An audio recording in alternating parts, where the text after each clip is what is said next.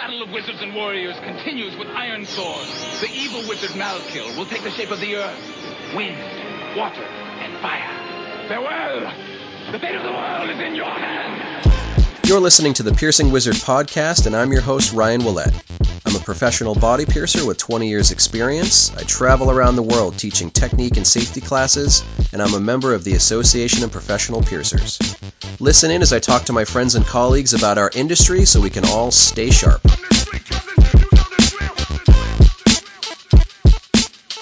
Hi everybody, how you doing? Welcome back to another episode of the show. This week we will complete the Mint Piercing trilogy. I started off talking to Mint's owner, Leo Zebol.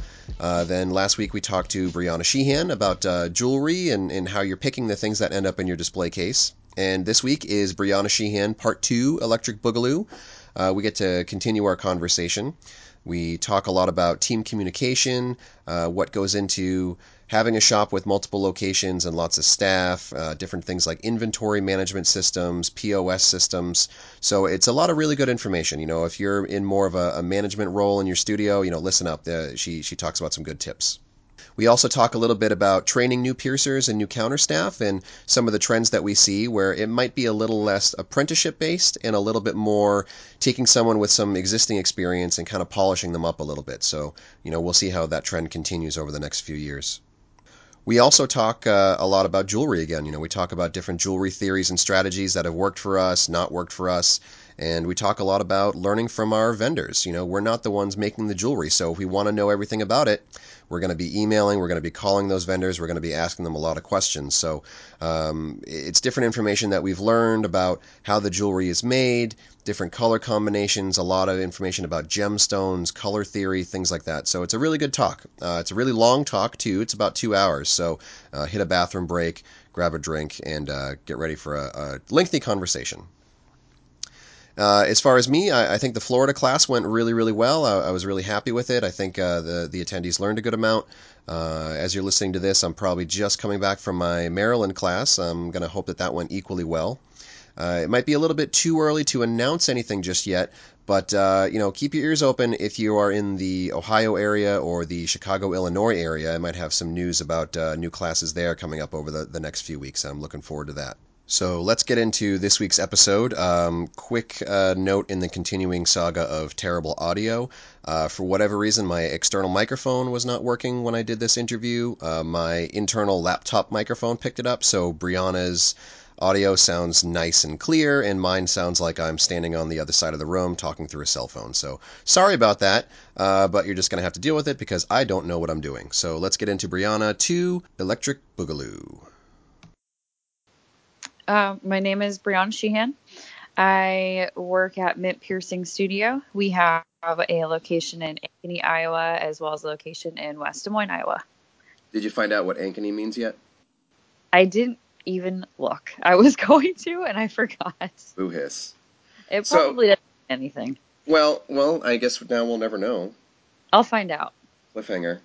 Oh. So on the last time you were on the show, which I mean was last week basically, we were talking a lot about jewelry and a lot about how you kind of select the jewelry that you carry in your studio, and then like how you basically, you know, kind of get it into a happy client, you know, and the process for that. But you know, I think it would be kind of a disservice to just talk about jewelry, because I think that you do a lot more in the studio than just kind of like jewelry sales and jewelry ordering. So as you worked in those other studios that you talked about before, how did your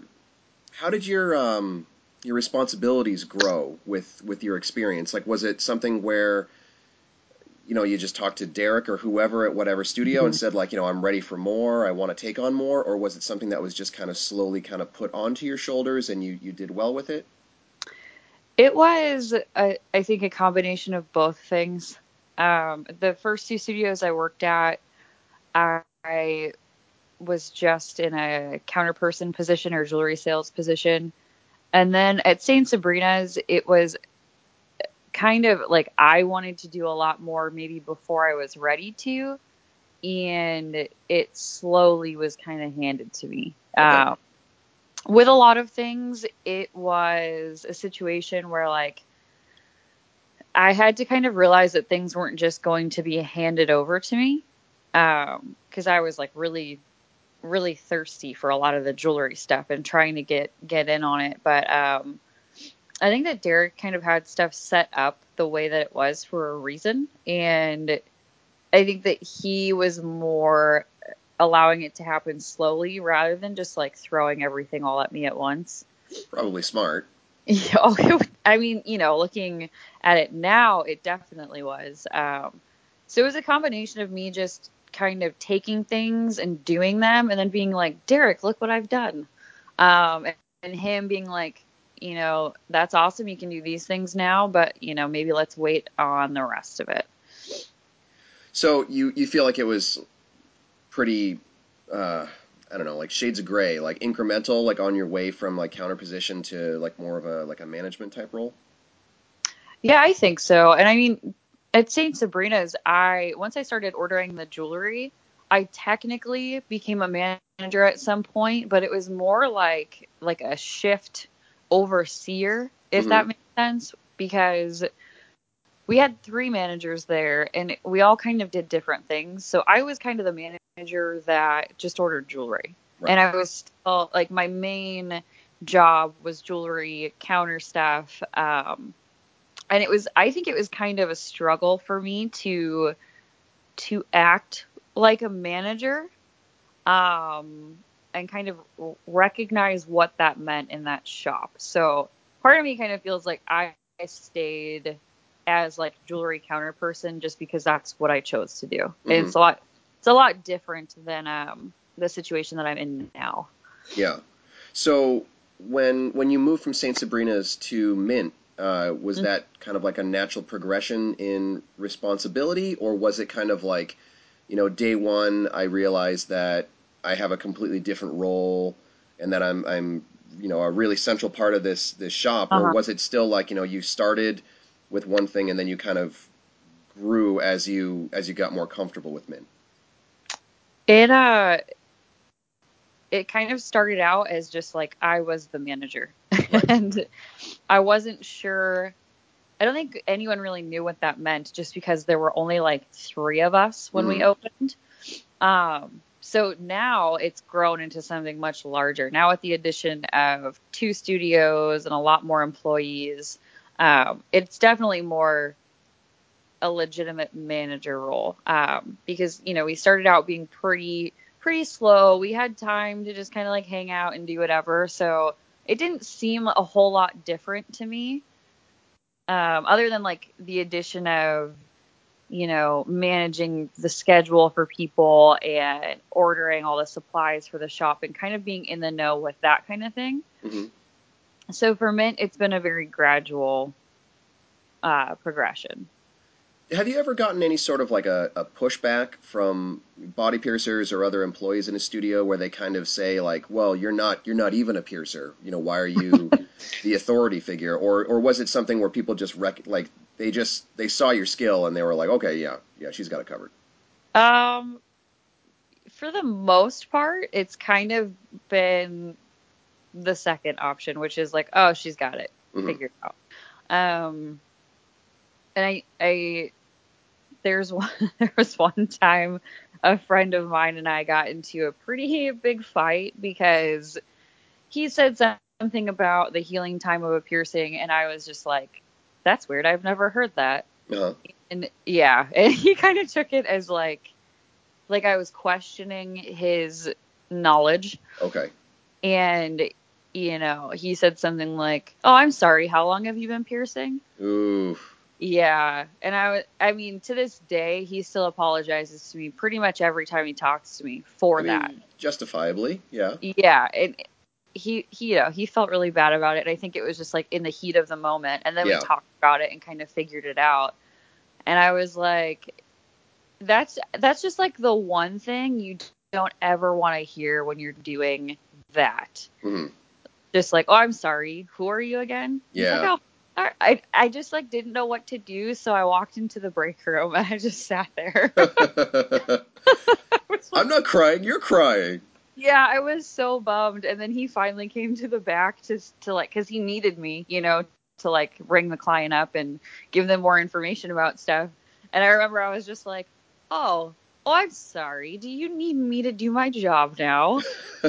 and he just like kind of looked at me because I was just like going overboard with it. And I go, I'm going to go do it because it's my job, not because you need me to. Yeah. I'm going to do it because I want to, not because you told me to.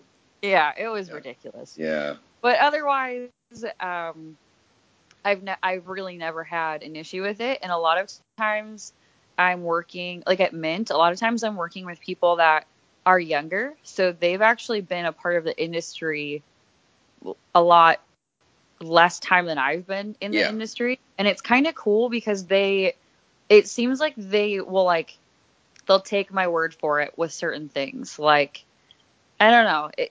There's like a level of respect there that's really kind of nice. Mm-hmm.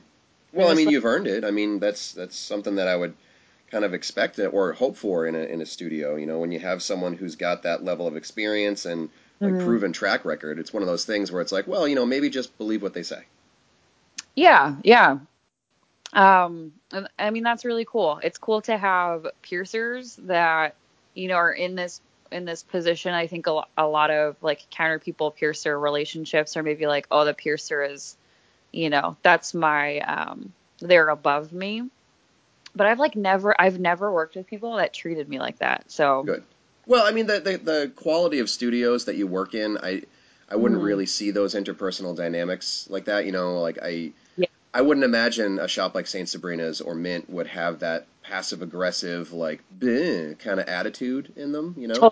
Yeah, yeah. It's very like, they treat you like they want you to succeed because you in those situations, especially in busy studios, you kind of have to think forward for the piercer a little bit sometimes, and they want you to be able to do that. So they're not going to treat you in a way that makes you feel less than because they kind of want you to hang out where they are so you can do your I mean, job. for me as a piercer, like I would like, why would I not want a superstar on the front counter that can like sell really amazing jewelry and like prep the client so that when I get to the client, they're already got a, you know, they've got a huge smile on their face and they're excited and they're ready to go, and it makes my job so much easier because all I have to do is just not screw up, you know? Yeah, exactly. Yeah. And it's I was just talking to one of our guests that was here the other day kind of about like counter staff and trying to train them and trying to like really figure out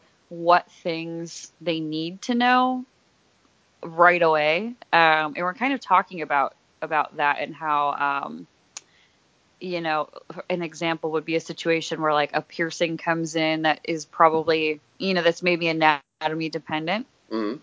And like having a counter person that can let the client know that and say like, hey, if we can't do this one today, is there something else you want to do? And at St. Sabrina's, that was huge because like if a piercer comes downstairs and your client can't do the piercing that they want to do, but then they say, oh, you know what, I want to do this one instead. It like messes everything up. You're like, oh, there's 20 people like right behind you.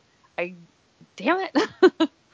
So, I mean, you want to have as much work done as possible because, you know, if you say, I want, I don't know, like something like an antitragus or like a triple forward helix would be probably a better example. You know, if they don't have that gear for it, but then you can say, oh, but you know, you have this great spot on your helix or on your conch, and maybe we could do something there instead. Yeah, I think that would just make it a lot easier. You can have a plan B, like, ready to go.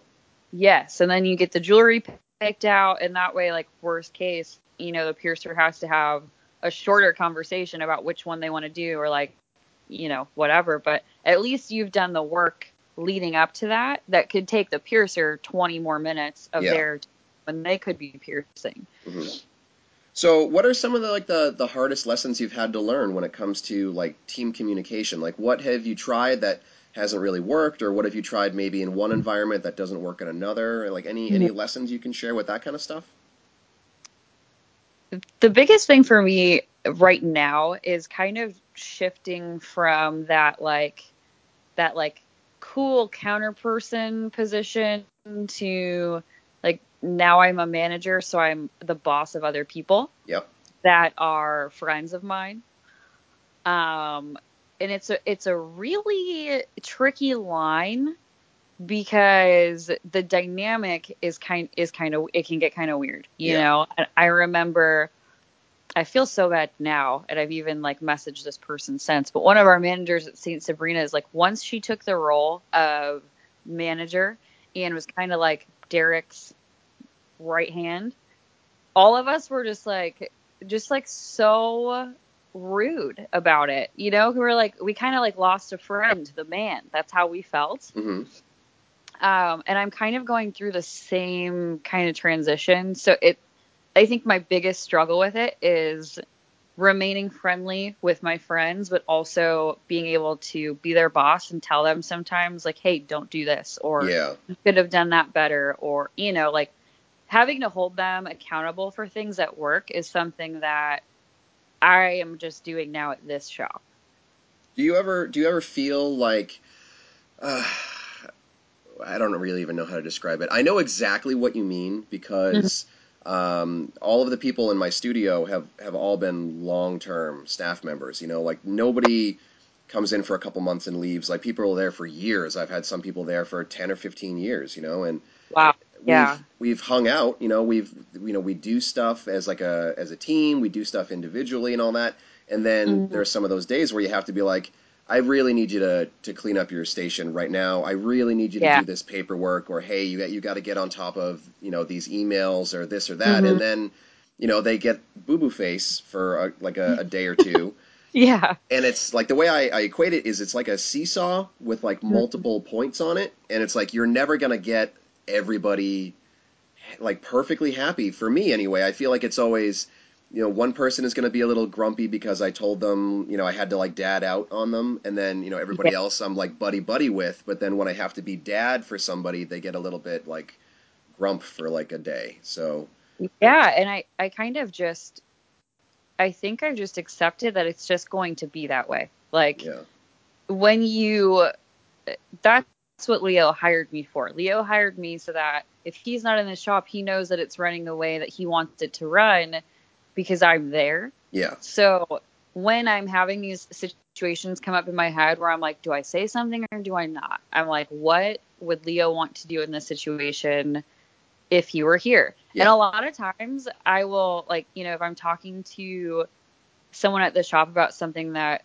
you know, that they've done I thought was weird, I'll just be like, oh, what would you do if Leo were here? Like, would you have done this thing if yeah. Leo was standing right in front of you? Usually the answer is no. So it's like they can't be that upset about what we're talking about. Yep. And I've even found myself kind of explaining like, hey, that this is what I'm here for. Like, I'm here because Leo's trusted me to do this job. Yeah. So And yeah, I like think you. when you get to a shop where people in the authority roles are just trying to be buddy with everybody, that's when you can really see Mhm. a sharp decline in the studio, because then cleaning and maintenance drops, and like, you know, maybe people don't really try as hard, maybe they spend a little bit more time on their phone than they should be, all that stuff, and you need strong leadership to kind of Yeah. keep everything pointed in the right direction. Yeah, I mean, things will start getting a little lazy. That's what I kind of noticed going into it, was that I needed to do those kinds of things because I ended up getting annoyed, like, oh, why is this person doing this? Why are they not doing this? And I'm like, oh, it's because I'm not telling them to, or like, it's because I'm not being their manager. I'm still being their friend right now. Yeah. So yeah, I mean, it's just kind of how it has to be. Hmm. And as far as, I mean, as far as the team communication, that for us is huge. And I think so. I was listening to Leo's episode, and he Hmm. said it's kind of at an annoying point, and it totally is 100%. But it's also kind of, I think we need to do that in order to run the way that we do. Yeah. And we have this application. We all have it on our phones. It's called Slack. I don't know if you've ever used it. Nope, haven't heard of it. It's amazing. It is basically an application where you can create a channel for your business. So ours is called Mint Piercing, and then you can create kind of subcategories of it. So we have, say, like scheduling, where I post the schedules, a general topic where we just like kind of talk about stuff that's been going on that's very random. We recently, this has been huge for our shop in general, but we recently made a troubleshooting channel. Okay. Because what I kind of have seen happening, and Leo and I kind of talked about it, was piercings coming back that have issues, and the piercer that's looking at it isn't the piercer that did it. So they take care of it the way that they think they're supposed to take care of it, or the way that they want to. And then the client leaves and the piercer's like, why would the person who pierced it do that? Why would they do this? Why would they do that? And I'll be like, why don't you just ask them? Or like, you should tell Leo that this piercing came back and there was an issue with it, because they never work together. So how are they going to know if they're ever doing something kind of weird? Or like, you know what I mean? If you don't ever see the stuff that's coming back that you've done, how do you know what to change? Right. So we made the troubleshooting channel, and now we kind of have this thing where whenever a piercing comes in that's irritated or has an issue, they take photos of it and kind of like take all the client's information. And the way that they'll say it is just like, hey, we want to kind of keep an eye on this and make sure that it's doing well. So I'm going to grab some photos of where it's at right now. If they like put different jewelry in, and then I'll like have you come back in a few weeks and see how it's doing. So then they'll post all of this information in the troubleshooting channel, and all three of them get to kind of talk about, what the issue was, what could have been done better, and all that kind of stuff. So that they never get to do like one-on-one work together. So that has been like, we've just realized a lot about our aftercare, the initial sizes for jewelry, the way that certain piercers are handling things. And we've been able to make a lot of great changes with it. That sounds good. Yeah. Yeah. So, I mean, and then even stuff like special orders, everything could be accessed in that application. And the nice thing about it is it's not like getting a text message you instantly have to respond to. If people are off on that day, they are not expected to respond to Slack messages. So all work-related stuff just goes to that. Okay. So you don't have people texting and Facebook messaging and emailing and forwarding and all that stuff. Yeah, because that's a nightmare, Yeah. And for me personally, because at any given point, I could have like 5 of my coworkers texting me maybe about the same thing or different things. But if they just put it in one spot where I can get to it when I feel like, it's time for me to start working, that is perfect. So I wanted all of the employees to feel the same way about it. Like, I don't need to lose my mind on my day off looking at this work stuff. I'll just get to it when I'm back at work. Right. That sounds like a good idea because, I have myself and typically 1 or 2 other piercers on staff. Right now it's just 1 other, and then, up until a couple months ago we had Aaron Foster, and we would all have kind of like our own little preferences on jewelry sizes and aftercare and troubleshooting, and the exact same thing. Somebody would come in with a piercing that one of the others did. I would look at it and be like, oh, I could see that could maybe use a tweak for the future or whatever. Yep. And if you don't have that communication, how's the person ever going to know, Yeah. So we had an issue where, he was suggesting one thing for troubleshooting that I wasn't really, super into for troubleshooting. So when people would come in, I'd be like, oh, you're having trouble with the piercing? What are you doing with it? And they'd be like, oh, I'm putting this on it. And I'd be like, oh, no, you shouldn't put that on it. And they're like, yeah, but your other piercers, so I can really see how it can get everybody more cohesive and like kind of on the same page, and also, help to prevent those little issues that are easily preventable. Yeah, and a lot of times it's like, oh, I didn't know that you were starting earlobes with this size post. Well, let's not do that anymore. Yeah, that's exactly something that came up with us. It was like, hey, I've been seeing these piercings coming back, and you have this one post in it consistently, but I prefer it to be done with this because of this reason, and then we can kind of both dial it in together where we can find something that really works. And that sounds like a great. It's called Slack. Is it free? Yeah, it's called Black. It is free. Cool. And it's been huge for us, having 2 shops and 3 different piercers, and even our guests, like when our guests are here, sometimes we'll throw them in on it too, just to make sure that everybody is on the same page. And I think more than anything, it's helped our piercers kind of get a little bit closer too. It's like they are now realizing that nobody is perfect, right. that they're not all supposed to do everything right all of the time, and that's just insane to assume that. But there's no weird resentment about like, oh, well, I don't know why the piercer would have done that. Yeah. And it's like, well, now you can figure it out. Now you guys can talk about it, and it's not weird or uncomfortable. It's all of us are here to, figure out these issues so that they're not happening so much. Yeah. Yeah. Well, I think that's why certain shops succeed like very abruptly, because like they're really paying attention to those little things. And I think the shops that don't, and whether it's they don't want to have potential conflict or whether they just really don't care, sometimes would you rather be able to figure out something simple that you can tweak within a month, or like it's a year later and you're like, oh, all these piercings I did for this couple of months period aren't really working because I was trying this, when you can see those results and share those results with among your team. Yep. Yeah. It's been so awesome to kind of see like a lot of the small issues we were having get solved. I'm like, wow, we're doing a good job. Like we're figuring this stuff out. Yeah. Well, that works. So if you're using that to kind of streamline your communication, what are you doing for like jewelry inventory? Because I know a lot of people struggle with their jewelry inventory systems. Yeah. So our system that we use makes my job pretty easy. Not gonna lie. It's called Lightspeed. I don't know. Have you ever used it, or are you familiar with it at all? I've heard the name, but I haven't used it. Okay. So Lightspeed is it's a lifesaver for me. When I was working at Infinite, that's when I was first introduced to it.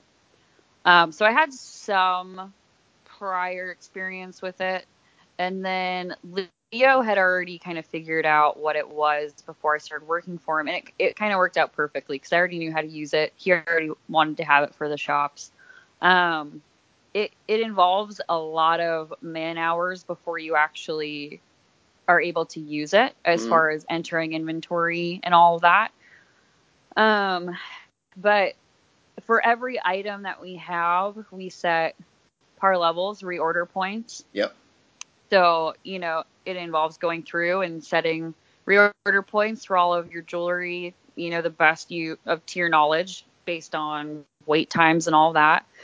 So for jewelry orders and inventory, I can do that pretty much anywhere, anytime. Okay. Lightspeed, I have cloud-based?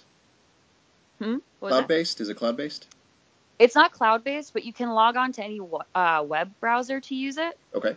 So like I've made jewelry orders on my phone through our POS system before. I could use it on my computer, and since we have it all set up now.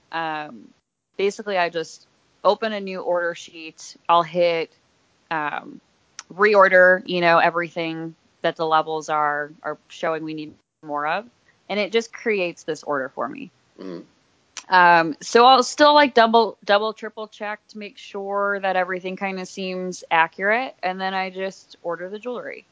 Well, so here would be my question for you. I would imagine that a studio that does the volume of yours, or past studios, you have kind of stacked orders. Like you might have maybe 2 or 3 orders in with a vendor at a time.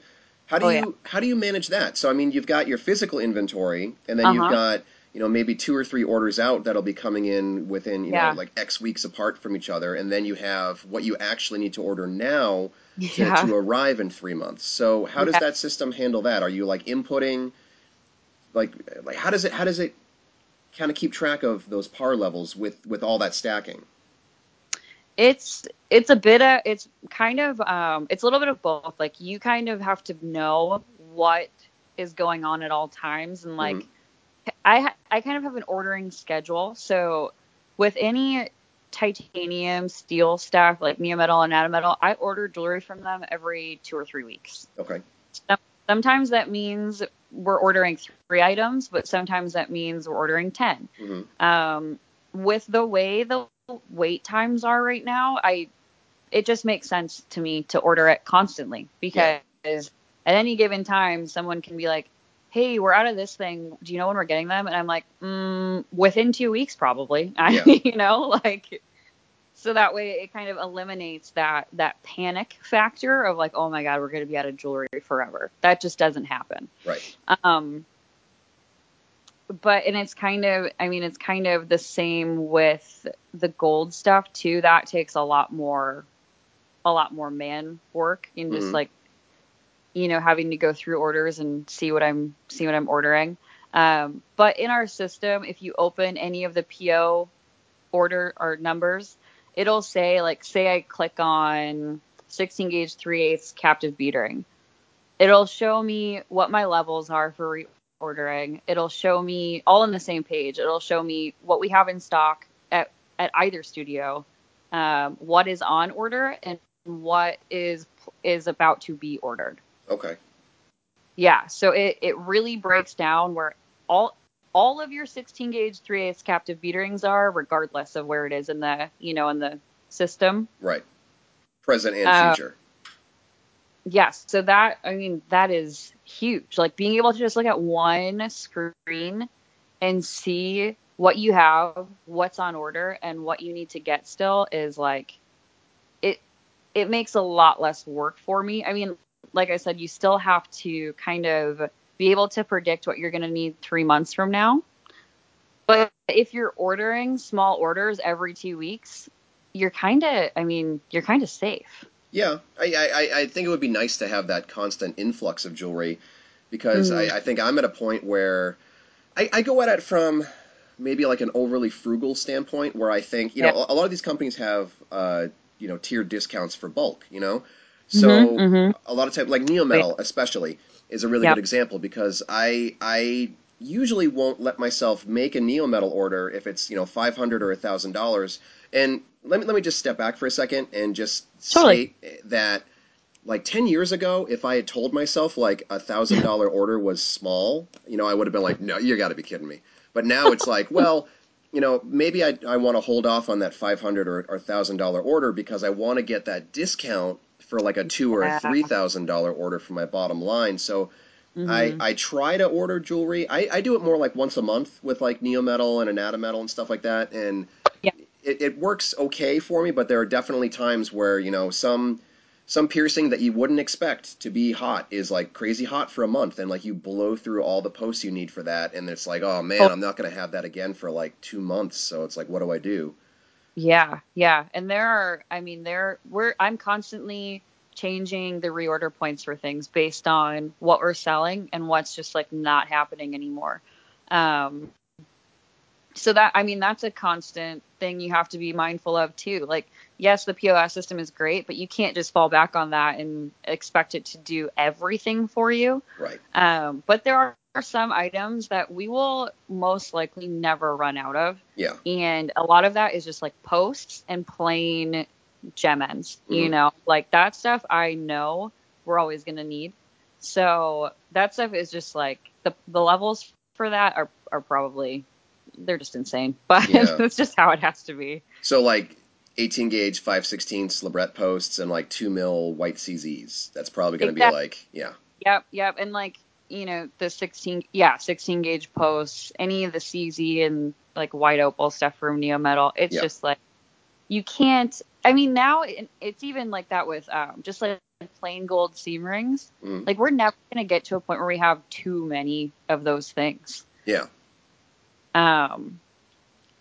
So yeah, that, I don't know if other people really use Lightspeed very much or, take full advantage of what it can do as far as managing inventory. But that system, of all the systems I've used, and sometimes shops don't have a system at all, it's been the easiest for me to maintain. Yeah. So what kind of cost does that have? Do you know? To have Lightspeed? Yeah. I'm not sure the exact cost of it. It depends on how many devices you use it from, I'm Oh, pretty okay. sure, and like how many studios you have. So I Mm. think it's approached whenever you look into it, they'll give you a quote, I think, based on like what you need out of it, I Yeah. guess. Yeah, Um, that sounds good. I mean, I'm still doing. You're probably gonna laugh at something like this, but it's all paper. It's all spreadsheets. You know, like so. I've got a Neometal spreadsheet that has a par level on it. You know, so you can basically look at our backstock and say like, okay, we have 10 of this, and then you look at the sheet and it's like, well, par is 25, so I need to order 15. But yeah, now, when I'm stacking those orders where I have 2 or 3 out, then now I have to look at the paper spreadsheets from my last orders and look at it and be like, well, I've already got 5 on order for this one and 2 on order for yeah, this one, so I really only need, 8 or whatever. So, yeah. yeah, an electronic version of that would probably make my life a lot easier. Right? I feel like that's where it kind of gets tricky. It's like doing the manual inventory, fine, easy. But once you do the manual inventory, then you have to go back and see like what you've already ordered and what you need to order. And just like accessing that all at the same time without, in different areas is that's where it gets kind of tricky. I mean, it's Yeah, possible, obviously, but I feel like it makes my brain feel like it doesn't know how to work right. when that happens. Because like Saint Sabrina's did when I was there, we did all manual inventory, Oof. and that was like people do not believe when I tell them that, but our counter people did inventory every single day. That was part of their shift. They did like multiple sheets of inventory. So that was I still like I only ordered gold and some other stuff, but Derek did all the Anatometal and Neometal. I don't know how. I don't know how. Wow. I was like, what I have no idea. So, one thing I want to talk about, it's sort of related, but you do kind of like guest spots for like counter help and like management consultation stuff, right? Like how did stuff like that come Yeah. about? Was it just like people saw like how well you were doing it and they were like, "Hey, I could admittedly I don't really know this kind of stuff. Would you kind of Yeah. come and give us your opinion or train us a Yeah. little bit?" Yeah, that's kind of how I think a few of them have come up. It also helps that a lot of the places I've gone, I've had a friend there that's like, hey, you should come out and visit, but also, can you maybe like work for a few days or, show our counter people some stuff or let's talk about this and this. Mm-hmm. And it is so much fun. It is, it's awesome. Like, I I encourage any counter people to go visit other shops whenever they can. Like, Yeah. I don't know how possible that is for a lot of people, but it's the same as a piercer going on a guest spot. You learn so much Mm-hmm. about, what things are working, what things you can kind of take home with you. And I've been able to like kind of combine, let's say like 5 of my favorite studios. I've kind of combined how they run into our one studio. Yeah. And same with Leo because he's been to a lot of those studios and we're like, oh yeah, you know what, like industrial in Berkeley, like how they do this thing, we should do that. And it's like I don't know if a lot of those studios realize what, how much I've learned from just going out and doing that stuff. Yeah. Well, I Uh, mean, I think you said it well. Like it's the same thing as a piercer shadowing and going to a studio and being like, "Oh, mhm. hey, I really like this technique or this whatever," and it's the same Yeah. thing with every facet of a business. I've Yeah. learned a lot from just hanging out with other piercers like while they're on shift and maybe Mhm. I'm not there to pierce, but like I'm paying attention to what they're doing, but also what Mhm. they're doing in the office and what they're doing at the front counter and what they're doing for cleaning and all that stuff. And Yeah. and I steal the best ideas and I roll them into my studio. Totally. Yeah. I mean, with jewelry storage, I mean, anything, the way that the counter, like what the counter person's role is at certain shops, how shops train their counter people and what they allow them to do, what they don't have them do. Um, it's been a really big help, but some of them have just been like, hey, we want you to come out and sell jewelry because you're good at it type Yeah. thing. And some of them have been more like, I kind of want to see I want to get into the jewelry management and inventory stuff and managerial stuff. Yeah. But either way, like whether they think I'm going to come out there and teach them something, most of the time it's an equal give and take, and the cool thing is, like, so many studios are looking for decent counter staff right now that I feel like as a person in that position, you can probably like hit up some bigger shops and be like, hey, do you mind if I come like shadow for a little bit? Or, I'm really trying to get a better idea of how to work with jewelry like this, or how to work in a bigger studio. Like, can I just come hang out for a little bit? And I feel like most shops that I would point people in the direction of would be like, totally, like, Yeah. come hang out for sure. Do you, I don't know even like the right question to ask for this, but I feel like that wasn't always there in the industry. I feel like a lot of it was within the last 5 to 10 years where people are kind of realizing like we're not competing with each other. Like, I can learn from you and you can learn from me, and we're all kind of sharing a client base, even if it's not in the direct city or whatever, but it's like everybody's got a good lesson to learn, whether it's like something to do or something to not do. So, sharing that information just makes everybody better. Yeah, and I mean, I don't know if everybody has that same opinion, but that's definitely now how I view it. We're all on the same team, and none of the people that I share information with or get information with are directly in my city either, is the thing. It's like, what are you so afraid of? If a shop in California adapts a really great idea from you, what's the worst thing that's going to happen? They're not taking money from you, and if anything, it's just helping everybody as a whole. And I feel like right now there's this like weird gap of a generation that just doesn't exist in our industry. I feel like it's either people that have been doing it for like 8 years plus, or like very young people. Yeah. And I don't know like where that middle ground is, and maybe I'm just unaware. But I feel like that middle ground is there, but I still hear stories like every single year. It's fewer and fewer lately, but I still hear stories of, well, I wasn't really encouraged to like look for information outside of my shop because my mentor was very like anti-APP or anti certain jewelry companies kind of thing. And I really think that it's those people that are in that like 2 to 5 year range. They're so new in the industry that they're still very dependent on their direct mentor. So if their direct mentor isn't into it, they're not really going to be encouraged to be into it, So, and then I think once they get past that 5 years in where they start to maybe plateau a little bit, I think they really have to start looking for new information, whether it's a conference or whether it's shadowing or social media or whatever. And then I think they start to see that wide world, because you've probably seen it. Piercers that are like, oh my God, I never knew. And, they have that light bulb moment. Like a lot of people that come to conference are like, man, I never knew that, let alone the jewelry and the different logistical things that go to it. But I never knew that there was really this community. I didn't know that everybody knows each other. Yeah.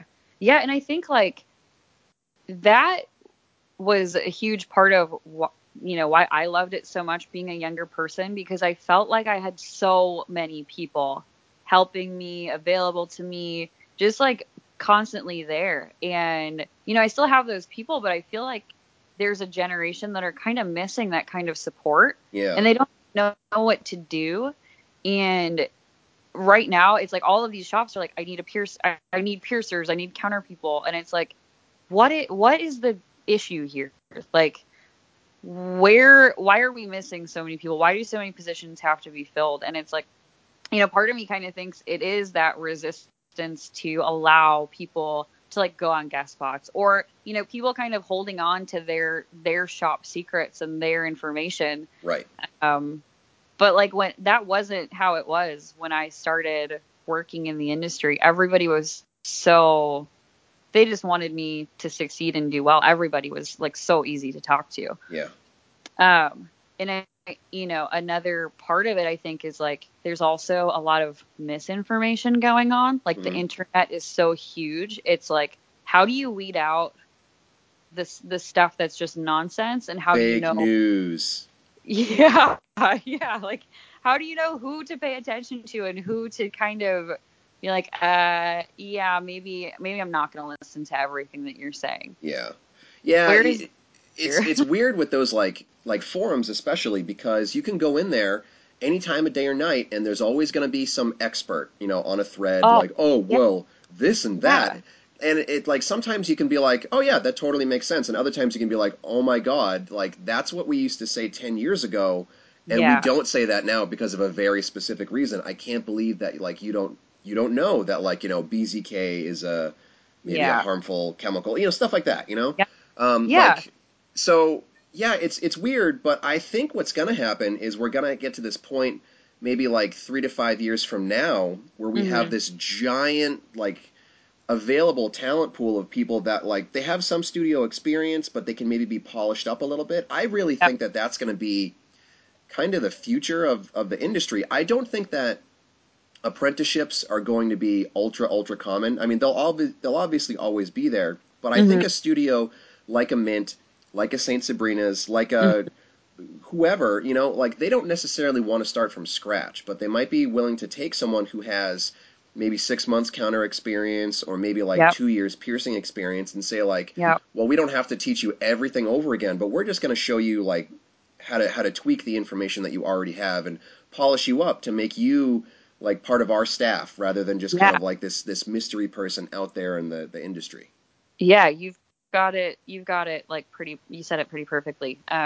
So we're looking for another piercer right now, and that's kind of how Leo and I are approaching it. Like the the majority, I feel like, of what is available are those people that have been piercing for a year or two or whatever. And maybe in their head they're like, oh, I can never get that job, or like that'll never happen. But the thing is, it's exactly like what you said. If they have some experience, or like let's say they started out working counter and then they apprentice and they've been piercing for a year or two, like sure, they're not going to know everything, but based on what's available, that's kind of what we're working with. So we would rather have somebody that we can kind of take on, if they have great customer service, if they're a good, easy to talk to, and have, kind of have their shit together. The part where they haven't had a ton of piercing experience is kind of like to the side. It's like, Yeah. but we can work with this. We can, like you said, kind of train them into being a Mint piercing studio piercer. Hmm.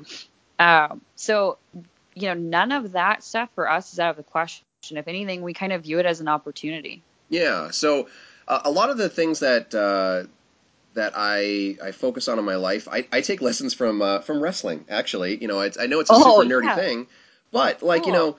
when someone wants to, this is going to be terrible for the people that don't like wrestling, but this is my analogy, and it's my show, so whatever, you got to listen to it. Yeah. You have like WrestleMania, like Oh, Hulk yeah. Hogan, John Cena type people. Then you Yep. have it all the way down to the people that are wrestling in like an armory or a bingo hall in like your local town. And you Yes. have to work to make your way up. Starter leagues and mid leagues and then major leagues and all that stuff, like a lot of different things. And I think Yeah. that it's maybe unrealistic for some people to just think that, oh, I want to get into piercing, so I'm going to try to apprentice at like a. Can you imagine how difficult it would be to apprentice at like 23rd Street? You Oh know, my God. Yeah. like it's not, you're not going to have a good experience. So Yeah. I think sometimes it can actually be beneficial to start Hmm. off in a studio that doesn't have everything, that doesn't have every resource and every ability or even every aspiration to be where certain shops are. Yeah. And then you can get some experience there, you can understand how to work with people, and this size works and this size doesn't, this placement works and this doesn't, and then maybe you can get that big break where you can get Yeah. hired at another studio and you can have a mentor that has maybe 10 years experience and all Hmm. these different resources available. And I really feel like that's going to be the better path for a lot of people career-wise.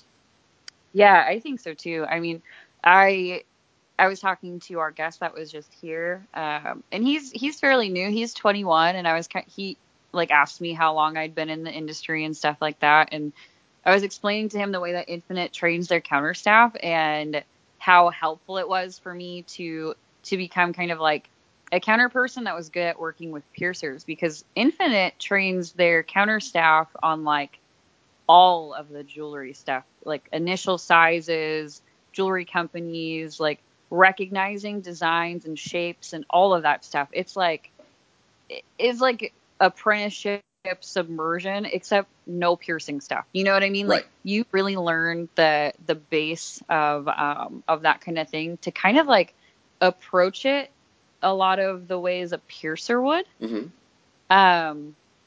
So now I was kind of telling him, like, with our counter people, I'm trying to combine both worlds. Like I'm trying to get them that like baseline piercer jewelry kind of info, but then also combine it with, just like retail. I'm a jewelry salesperson, and combine the two of them, because I feel like that's like the perfect middle ground.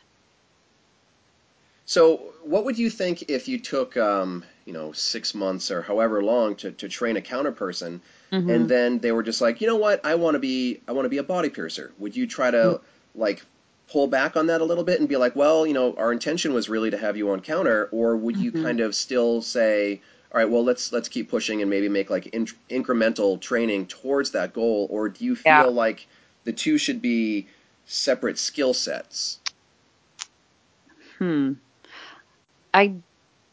That's a tough one, because it Maybe kind of, more like just per instance if it were to happen.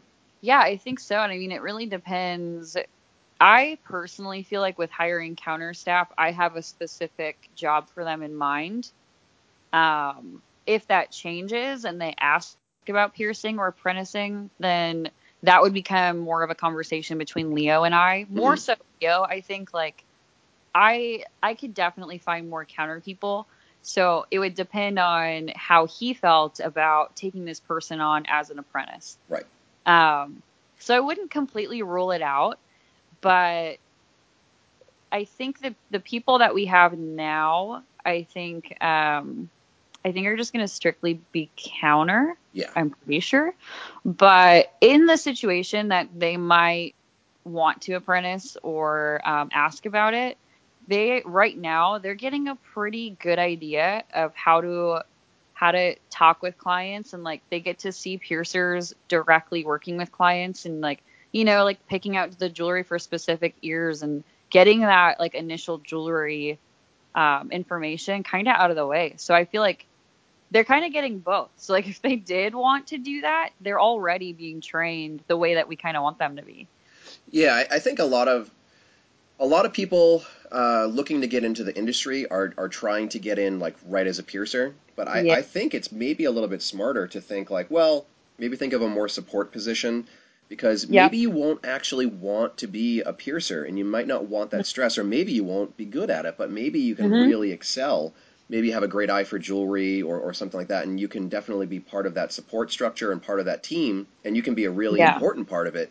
And you don't have to go past that. You can just become like a really, really skilled salesperson, management Yeah. person or something. And not Yeah. every job in a studio needs to have an end game of like, I want to be a piercer or I want to be a tattooer or something like that. There are really important positions in studios that I Mm-hmm. think some people don't focus on. If you want to get into the industry and you're Mm-hmm. not really sure of what that would mean to you, like, do you have other talents? Would you be Yep. better in the office, or would you be better behind the jewelry counter than you might be with a piercing needle in your hand?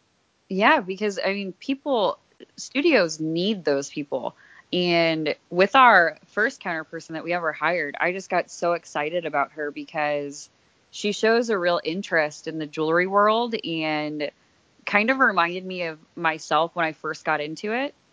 So, I really wanted her to know that it doesn't really need to end at just selling jewelry. Like she can, if she wants to be a part of the industry and do things within our industry, she can really take it and run with it, because there aren't a lot of people doing, my job or our job. And that makes us kind of lucky. Like the opportunities that we have are going to be, I think, or will be kind of greater than what piercers have because there are less of us. Mm-hmm. So being able to go to different studios, or like a few years ago, I was just like, I want to work for a jewelry company, and I don't know what that means, but I want it to happen. So like, I want to do this. So I remember I emailed Jimmy from Diablo Organics, and I emailed Jason from Gorilla Glass, and I told both of them, like, I really think that I could help a jewelry company with something. Like, I don't know what that is, but I just want to be a part of it. Yeah. And both of them were kind of like, I don't really know right now, so I'll get back to you. And then within that year, Jimmy was like, hey, I need someone to do my social media. And then Jason was like, hey, I need someone to work the Gorilla Glass with at APP. And I was like, sick, I'll do both of them. I was like, it's like you never know what is available unless you try and like put yourself out there. And Yeah. I'm just a counter person, but I ended up being able to do that stuff, that thus furthering my actual job in my studio. Like working for Diablo, I was able to tell our clients more information about their jewelry or get it for them really quickly or whatever. Same with Gorilla Glass. I became more in tune with their product and how they make things and what they have available. Made made my job as a jewelry salesperson so much easier. Yeah. Well, when you know a line and you can like speak passionately about it, like customers really respond to that, you know. So Mm-hmm. whenever Mm-hmm. I have it's less now because I'm kind of like, you know, I'm set in the vendors that I carry and I don't really expand into new lines very much these days. But Mm-hmm. when I first started carrying, you know, A, B, or C company, I would call them up and I'd be like, hey, can I just ask you, how do you make this? Like, what's the most that Yeah. you can tell me without giving away like the proprietary stuff that you Oh, don't want to talk about? But like, what's your process on design and on manufacturer and gem setting, and mm-hmm. what are your policies on, you know, repairs and this and that, and what's your philosophy on, you know, whatever, you know, with Yeah. their jewelry, and like knowing the answers that those companies give you makes it so much nicer to have a conversation about their jewelry to a client because you can say, Mm-hmm. hey, you know, like this is how it's made, this is the person who's making it, you know, these are their facilities, this is how they take care of their employees, and this is Yep. why. You know, some people might say the jewelry is expensive, but other people might say this is why the jewelry is worth that price because Exactly. you get this and that and the care and everything like that. And I love to know everything. I love to know Yeah. everything about everything, and it's great that you've had those personal experiences because even just in the few times that I've talked to, you know, Jason and Jimmy and knowing their passion and how they run their business, it's like this is amazing. Like how could anybody not support a Yeah. company like yours? Right. You get so much out of just like being around them or working closely with them. And they're both like, I mean, I've worked with Jason at conference the past, I think, 3 years now. And he's just like the nicest person. And Really so is, yeah. he's just like so into telling people about his company and how he does things and like why certain things are the way that they are. And that's what I push with anybody that asks me about jewelry. I'm like, ask the jewelry companies these questions because one, you might, maybe you're upset about something or wondering why they did it. You'd be surprised how willing they are to have a conversation with you about it. Yeah. And then, you can kind of get a peace of mind or whatever. And then you learn about that company and you have this experience now that you can build off of. Hmm. And same with all of the body vision stuff. Like I bother those poor people at that jewelry company multiple times a day. Yeah. Usually the same person, Hannah. She like every time I call, she's like, "Hey, what do you want?" Right. But like, ask the questions. Ask what the gems might look like in certain sizes. Like if you don't ask those things, you're doing yourself a disservice. Yeah. And it's better to feel like you're annoying someone because most likely you're not. But it's better to do that than to just like guess or maybe like not order the piece you wanted to order because you're not really sure. So that, I mean, that's been huge for me too. Just having somebody there available to talk to about all of that stuff. And Well, it like helps what was you. great for me, like you know, to take Body Vision as an example, Yeah. now I'm sure you know Nick is you know he's off on a yacht somewhere, like living the Oh dream. yeah. But um, like when I started ordering from Body Vision, it would be like you'd call Body Vision and Nick would still be the person picking up the phone, you Yeah. know? And Yeah. I would be like, hey, this is what I want to go for. This is what my clients are responding to. Like, what would your suggestions be? Like, what if I can only afford X amount or this many pieces, what Mhm. would you suggest? And like, what do you see from your other clients? And I think some companies might just be like, just tell me what you want and I'll send it to you. But Yeah. Nick would be like, well, why don't you maybe not try this because of, this philosophy or whatever, or maybe Yep. give this a shot. And now it's kind of at the point where you make regular orders and you can send somebody a message and be like, hey, like I really want to try something like this. What do you suggest? And they're like, well, you know what? These things have been working good for you in the past. We've got this thing that's really similar, so why don't you give Yeah. that a try? And it's great Yeah. because you've built those relationships and you know their company, they know Mhm. your company, and you can really work in sync together. If you're just trying to like duplicate something you see on social media and trying to order something that some other piercer sold, Yeah. like we were talking about before, that might be the piece that sits in your case for 3 years because it's not what your shop and what your clients need. So it's good Yeah. to know these companies inside and out. Totally. And like, I think that if you don't, I'm sure a lot of people are thinking like, well, I don't have that kind of relationship with that company.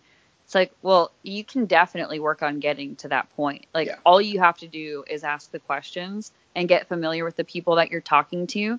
It doesn't just happen. But, the more you're talking to them and trying to figure out what's working for your shop, the more they're gonna help you, and the more you can build that relationship. And like you were saying, like, even though maybe it's not Nick anymore, like, I talked to Jill a lot and Hannah, and they're all very similarly set up to help you make the right decisions. And Yeah.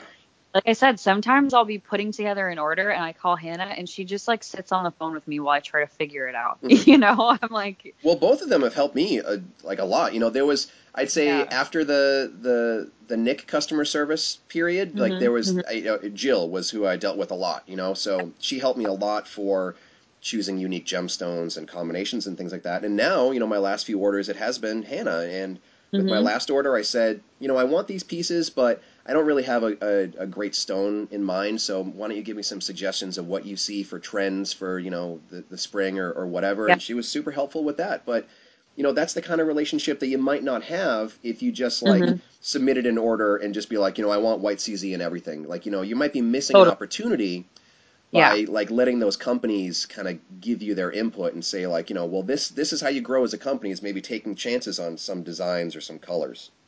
Yeah, yeah, and like I said, I'm not sure if there's hesitation with people because they're kind of afraid of being annoying. But a lot of times when friends of mine will ask questions about jewelry, I'm like, get on the phone with them Yeah. and like talk it out. Like, you're not going to be bothering them. It's literally their job to Yeah. answer the phone and sell jewelry. So like, Yeah, they can I feel help. like sometimes I become that annoying person who's like sending one too many messages, but Yeah. they're still polite. They're never going to say So like, nice. oh, we don't want to sell you jewelry. Stop sending me emails or giving me phone calls. Yeah, Um, exactly. they want to help you because in the end, basically, we're their customers, just like we have Uh-huh. our customers, and they just want everybody to succeed. If your shop isn't growing and doing crazy numbers, what good is it to them? Like they Yep. want to see everybody succeed. So like, yeah, a lot of it is these jewelry companies are training piercers not just to Hmm. sell their specific jewelry, but just to have a better eye for jewelry in general, and then that just helps the whole market. Yeah, I completely agree. And I think that, there's a very specific reason Mint goes through the companies that we go through. And it's because those people are on the same page with us. Right. They want us to do well. We want them to do well. And, finding those people and really connecting with your companies like that can do some crazy things for your business. Yeah. Shout out to Stephen DeToma because when he Ooh. was still with Anatometal, like Mhm. it got to the point where we had such a, we were chummy, we had like the acquaintance relationship, but we also had such a work relationship that if Yeah. I submitted an order, he knew that, it was cool for him to just send me a text message to be like, did you mean this size? Because that's what you ordered Yeah. last time and you accidentally, it was like, oh no, yeah, that's just a typo. But it's the Yeah. exact same thing. It's like, thank you for catching that I really only wanted to order 20 and not 200, stuff like that. Oh man. Hmm. Yeah, stuff like that is great. I feel like I can't remember, but I think there was a time I accidentally ordered like 60 4mm black onyx cabs or something like that. And they were like, you don't ever order that many of that one thing. And I'm like, yeah, it was supposed to be 6. So Yeah.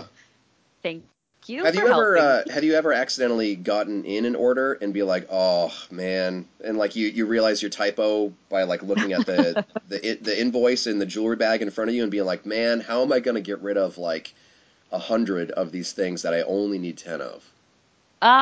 You know what? That actually hasn't, thank goodness, Ugh. that hasn't happened to that extent. Find There something have wooden been, and knock on it because I've made I that mistake more than like, once. or something. That hasn't happened, but there have been situations with Body Vision where, like, I think that I have ordered something and it's not. I'm like, oh man, I didn't specify that one detail and it completely is not Right. what I want at all. Well, I've made some mistakes too.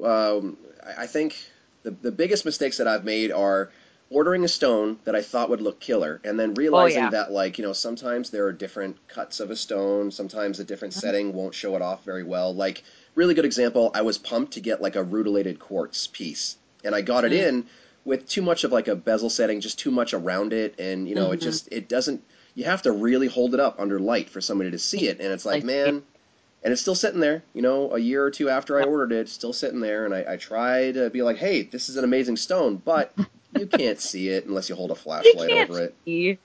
Yeah, that's with any stone that they do in multiple cuts and shapes and sizes, it is really important that you pick the right settings for those things Oh, yeah. and get them in the right size. And Yeah. it's like how, you don't really know how to do that unless you've spent some time ordering jewelry and just seeing what it looks like when it comes in, or you're asking the questions. It takes a while to get to that point where you're like, you know what, rose quartz is translucent, and in small sizes, it's gonna look like nothing. Right. It's Yeah. gonna have no color. It's not gonna look good. Yeah. And I've made that mistake. did you really? Oh, yeah.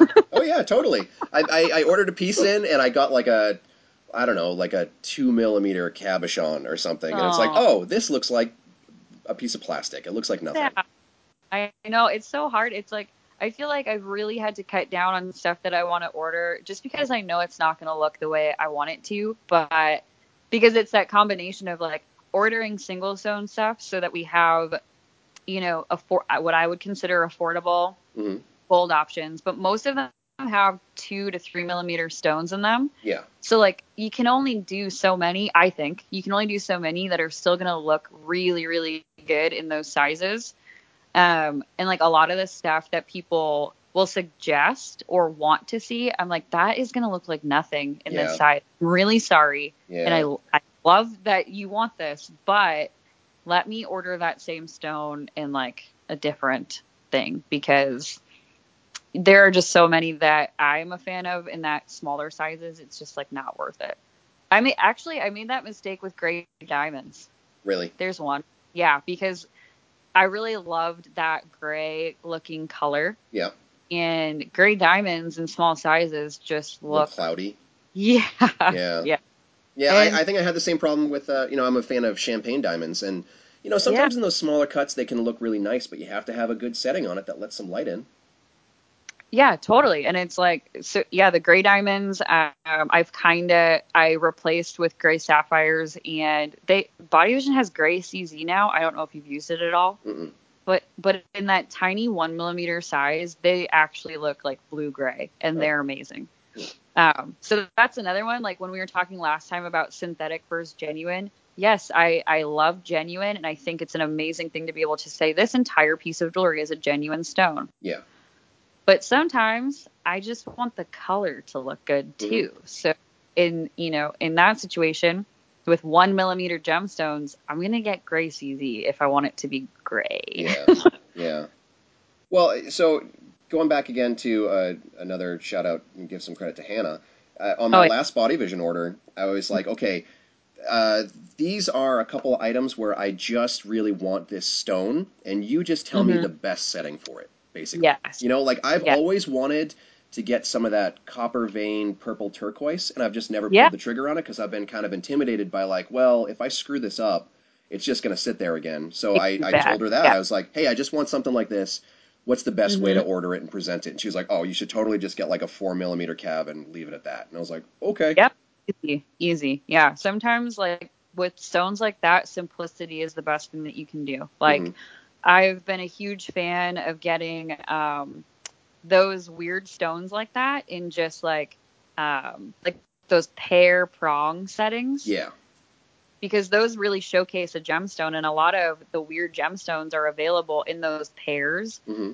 So like stuff like that. I think one that I'm really into right now is green quartz, which is really, really pale, and only available in certain sizes. So I've just been getting them in those pair prongs because you can kind of see that like pale green color. And it is like, if that is in anything, that setting is what to put it in. Right. And I'm pretty certain that Hannah was the one that was like, you should just get it in this. And I'm like, you know what? You're right. Why? Yeah. Why am I trying to think of something crazy? Let's just I'll keep it trust you. simple. Yeah. Yeah. Yeah, and sometimes like with the Nata Metal, they're very open to custom pieces and tweaks on existing pieces. Hmm. And they'll be really honest with you. If you order something that's a terrible sounding idea, they'll be like, "Are you sure you want that? Like, you're never going to Yeah. be able to bend that thing open, or this or that or whatever." And there have been plenty of times where I've been like, "Oh yeah, you know what? I thought that was going to be an amazing idea, but thanks for letting me know that it would not work." So I'm not going to waste a bunch of money ordering some custom thing that I'll never be able to sell.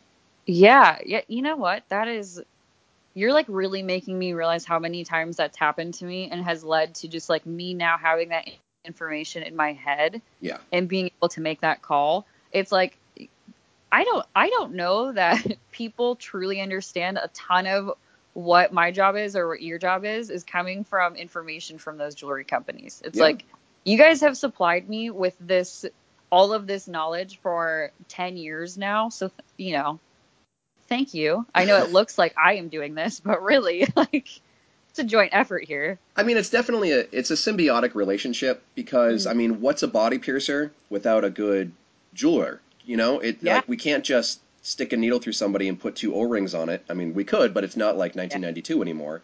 No. But like we need all this jewelry to keep the industry going, and we're past the days where you can just have a drawer full of like CBRs and barbells and that's all the jewelry you need. Like, you need a Yeah. lot of different stuff to be successful in today's industry.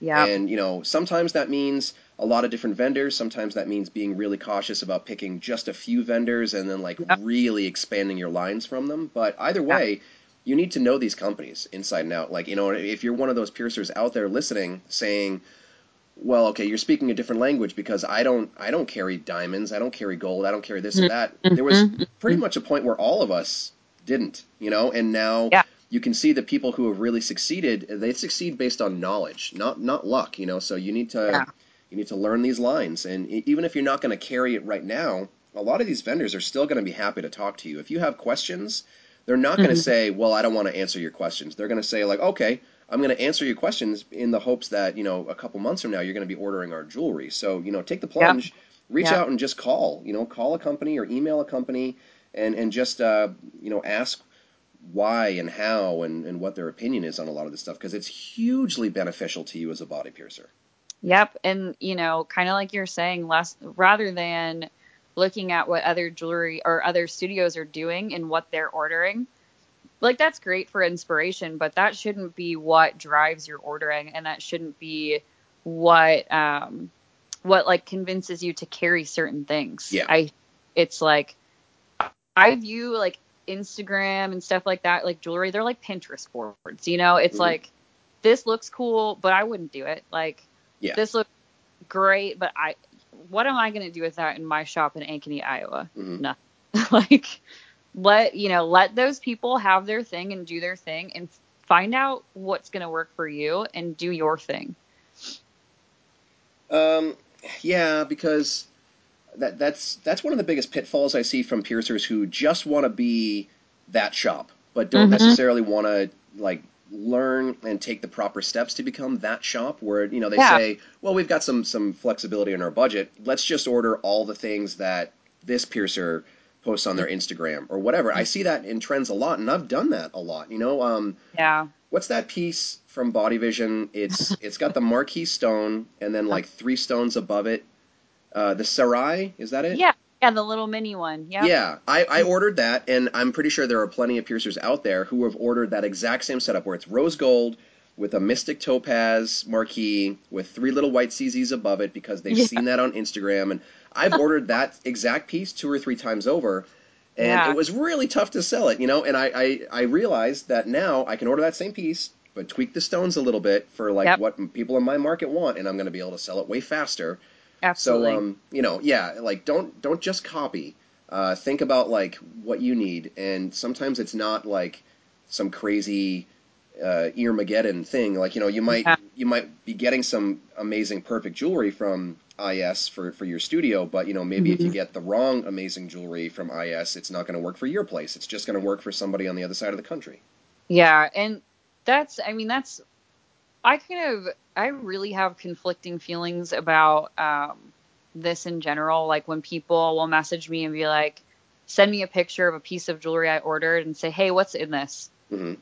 Part of me, okay, so the initial reaction is like, okay, so how about you figure out on your own what that might be? Like, do the research, look in, like, do the back end stuff that I've had to do to kind of like to figure out what to put together and make it look good, rather than just messaging me and being like, hey, what are those gemstones? I'm ordering the same thing. Like literally saying that to me, I'm like, a part of me is like, oh, so nice, you like it. But the other part is just blood red mad for no reason. Mm-hmm. So I think like there's a really good way that you can approach that situation. And I think that by asking people what they're using, but then, because like I said with Mira, when I asked him, that was more just to see like what things were going to look like in certain settings to make sure I wasn't making mistakes. So rather than just like messaging someone and asking to order the same exact piece of jewelry they have, it's just approach it like, I really like those colors, and then maybe order a different piece with those colors, or like, I don't know, figure out something else to do with it that can be yours, because everybody can do the same thing. And a lot of people right now, I feel like, are doing the same things. Yeah. And there are 2 people that I talk to within the industry that are kind of like my go-to girls with this stuff. And I've told both. There's actually 3 of them, and I've told all of them, like, I feel like I'm at a roadblock right now because I feel like I'm just duplicating things I've already done, and I'm just doing stuff that everybody else is doing too. Yeah. So I'm like, I don't even know where to go right now. Well, I think part of it is that piercers are a lot more tuned into the same inspiration these days. Pantone colors. I think a lot of people like have been putting a lot of different purple stones on their orders because that's going to be like the color of the year for Pantone. So I think 3 months from now or 6 months from now, we're going to see Instagram flooded with like really nice looking purple gemstones, which I'm cool with because that's my favorite color. Same. But just like you're saying, like it's what works for you, and don't just steal your ideas. Take inspiration, sure, but don't just steal ideas. Yeah. I'm like at a point where I always want to order sunstone, but typing the word sunstone kind of makes me mad because I'm like, God, I order so much of it, and like everybody has it, and it's not, to me, it's not like, it looks so good, it's hard to ignore and not order. I don't have any sunstone. What? I'm sorry. What? Right. Give me the pitch. What's the pitch on it? Is it No, what it is, like an orangey tone? Come on, I'm telling teach you me. No, so Sunstone, like, I don't remember what year it was, but Leo and Kate took me to a gem show in Minneapolis, and it was the first time I'd ever seen Sunstone, and it's like this rose gold colored gemstone. And it has like flecks of glitter in it almost. It is like one of the most beautiful things I've ever seen. So like almost opalescent? It's kind of rosy pink. Okay. But depending on how you get it, it can look different. Mm-hmm. So then I like came home from the gem show and I called Jill and I asked her if they had sunstone. She was like, I'm not really sure, but I can see if we can get it. Then she gave me a call back and told me, and I was like, oh, it's on. Like, everything is sunstone, because it was rose colored. Rose gold was so huge at our shop. I was like, that's it. It's over. But yeah, so it's like this beautiful peachy color, and they have it in faceted stones, and they just started doing them in cabochons, and the cabochons are like, they're unreal. They're Really? like almost translucent. You can they look like tiny planets. They look like tiny rose gold planets. Huh. Well, I'm sold. You gotta get it. Yeah, okay. Fine. Oh, great. Stop shouting at me. I'm sorry. It's so funny because I'm like, I'm mad, but also I want you to have it. They're like two different people inside of me. It's like, I want to tell everybody all this information and I want them to get the jewelry, but then I'm like, no, don't do it. Right. Yeah, you don't want to give away your special sauce, but you want everyone to try it because it's so delicious. Oh, yeah. It's the worst. So, side note, I'm just going to tell you a couple of things, and this is important, okay, because I care about you. The town of Ankeny is named after the founders John and Sarah Ankeny. John and Sarah moved their family to Des Moines in 1869. John was elected to the Des Moines City Council in 1872. The Ankenys bought land that would become Ankeny on July 1st, 1874 for $1,600. Wow. So there you go. Thank you, Ryan. I appreciate you. And I feel that I can move on with my life. I was kind of like stuck, and now I feel like a completely different person. See, you learn about the heritage of your city, and I learn about sunstone. Aw, thanks. Aw. I can't believe that you don't. Wow. I apologize. It's okay. I try my best, but I've been just very apprehensive on taking the plunge on like really unique stones because I tried that a couple of years ago and I made bad decisions, Yeah. I got some stuff where the exact same thing that we're talking about now. Like the lesson I learned was don't just order what Miro is putting online because, maybe he can sell it in San Antonio, Texas, but maybe I can't sell it in Nashua, New Hampshire. Exactly. So I had a whole case full of, what's it, chrysoprase? Yeah, chrysoprase. Mm-hmm. Chrysoprase, yeah. So I got a bunch of that. Did not sell for me. I got some rose quartz. That didn't sell for me. I got rutilated quartz. That didn't sell for me. Mystic topaz didn't really sell for me. And I think it wasn't, I don't want to just blame the stones, but, I wasn't picking the right pieces to show off the stones and all that stuff. So I'm apprehensive. Now I really lean on my vendors a lot more for colors. I'm like, well, I want to try something different. This, X, Y, and Z isn't really popular here. What would you suggest? Yep. And then they'll come back and they'll be like, well, try this, that, and whatever. And I'll be like, yeah, sure, okay. And, most of the time it sells fine for me. So, I'm not as skilled as you are with the gemstones, but I'm trying. I'm trying very hard. It's really like with a lot of the weird ones, like I said, keeping it kind of simple is sometimes key with that stuff. Like the chrysoprase, when they were getting it, they just started offering it with rose cut. Mm-hmm. So with that stuff, found out they were doing the rose cut, and I was like, chrysoprase is green. Like that's just a really hard gemstone to work with. But with that rose cut, faceting like that in a plain cup setting, I think I got like 2 of like a 3 and 4 mil in every color. And I think we have like 1 or 2 of them left, and we had a ton, and it was green. I was like, I had no idea that people would buy it. I just thought that the rose cut looked really nice, which it does. Like, and that's what was drawing people to it. It's not necessarily that it was a green gemstone. It was this stone with a tiny little rim of gold around it with like faceting that nobody has ever really seen from our clientele. They're like, oh man, what is that? And it makes them feel like they're getting something super unique because it really is. Yeah. And same, rutilated quartz, like all of those stones I think they have a place, and it can't be applied everywhere. Yeah, definitely, for sure. Like, just figuring out what they look the best in. Yeah, like if somebody's got like a really killer piece of jewelry in the wrong location, it's just kind of like wah, wah, you know. But but you can take something, you know, and put it on like a philtrum piercing or something like that, and it can super stand out and be like, oh man, that's an awesome piece of jewelry. Totally, yeah. Oh man. So, what's your opinion on, you know, talking about genuine and synthetic? What's your opinion on diamonds versus white sapphire versus moissanite versus CZ? Like, what's your theory? Are you ordering a certain thing depending on the size, or are you just like, you know, just diamond and just white CZ and really nothing in between? What's your opinion on that stuff? My opinion is, I think each certain thing has its place, kind of like with any other gemstone. Like we don't do any CZs and just like plain prong or bezel settings.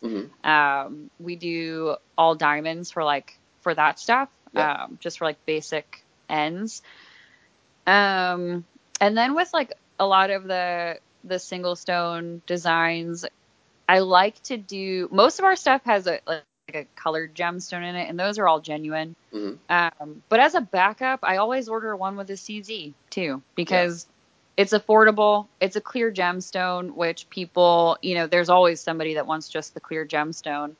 And then, you know, if they want to do genuine diamond, we have some genuine diamond options. I just recently started ordering some of those same designs with genuine diamonds in them, because at a certain point, like, it doesn't really change the price that much if you do diamond versus CZ. So like any gemstone under 2 mil, the difference between CZ and diamond is almost nothing. Right. It's like you know, like $5 or something, right? Yeah, yeah, and it's like, you know, in those situations, of course, I'm gonna just go with a diamond, because what is an extra $10 or $20 to be able to tell somebody they're using a diamond? Yeah.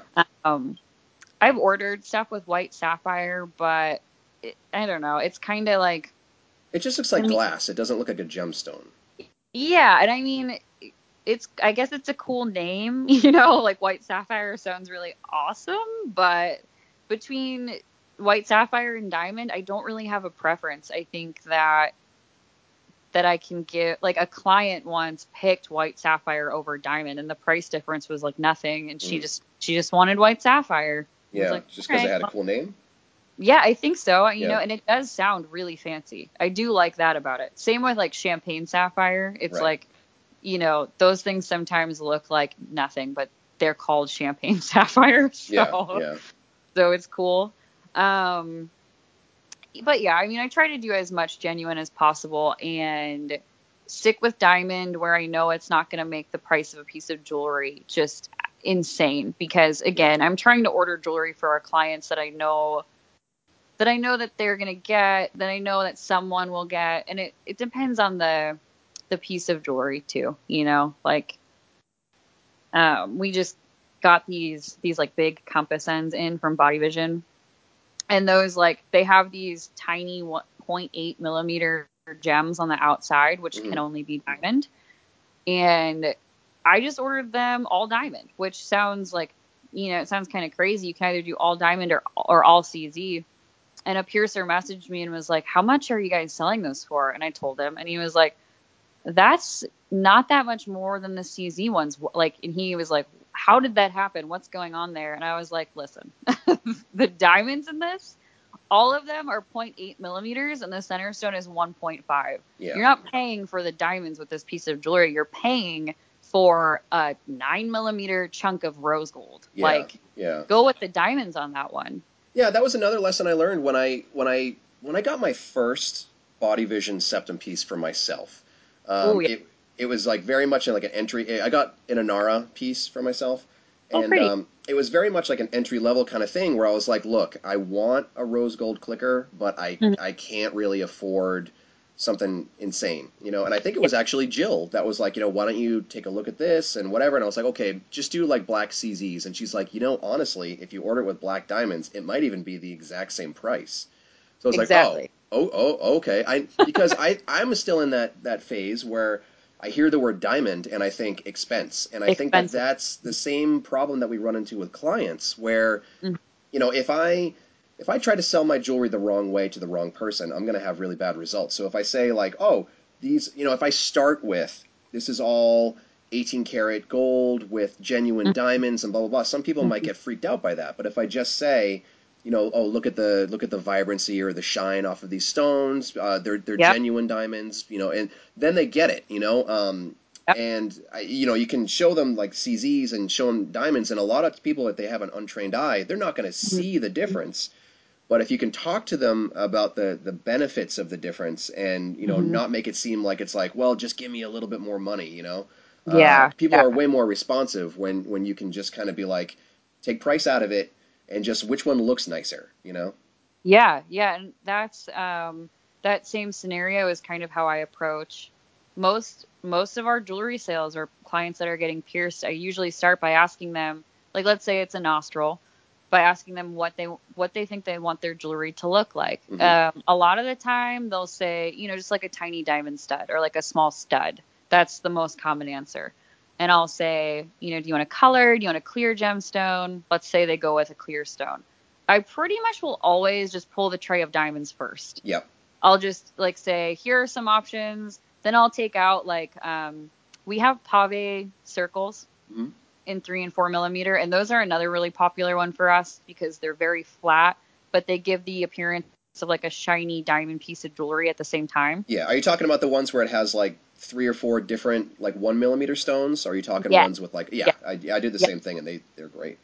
Yeah, so those I'll kind of like just so I don't feel like I'm making them look at only diamonds. I'll take out the little tray of like basic gold stuff too Hmm. and some pave circles, and they'll like fall in love with them. They'll say, "Oh yeah, that's exactly what I'm thinking," and point at like the 2 millimeter diamond, and then I'll tell I'll be like, "Okay, well let me just get some pricing together for you. I'll let you know how much it's going to be." In the situation where they're like, "Oh, wow, that's a lot."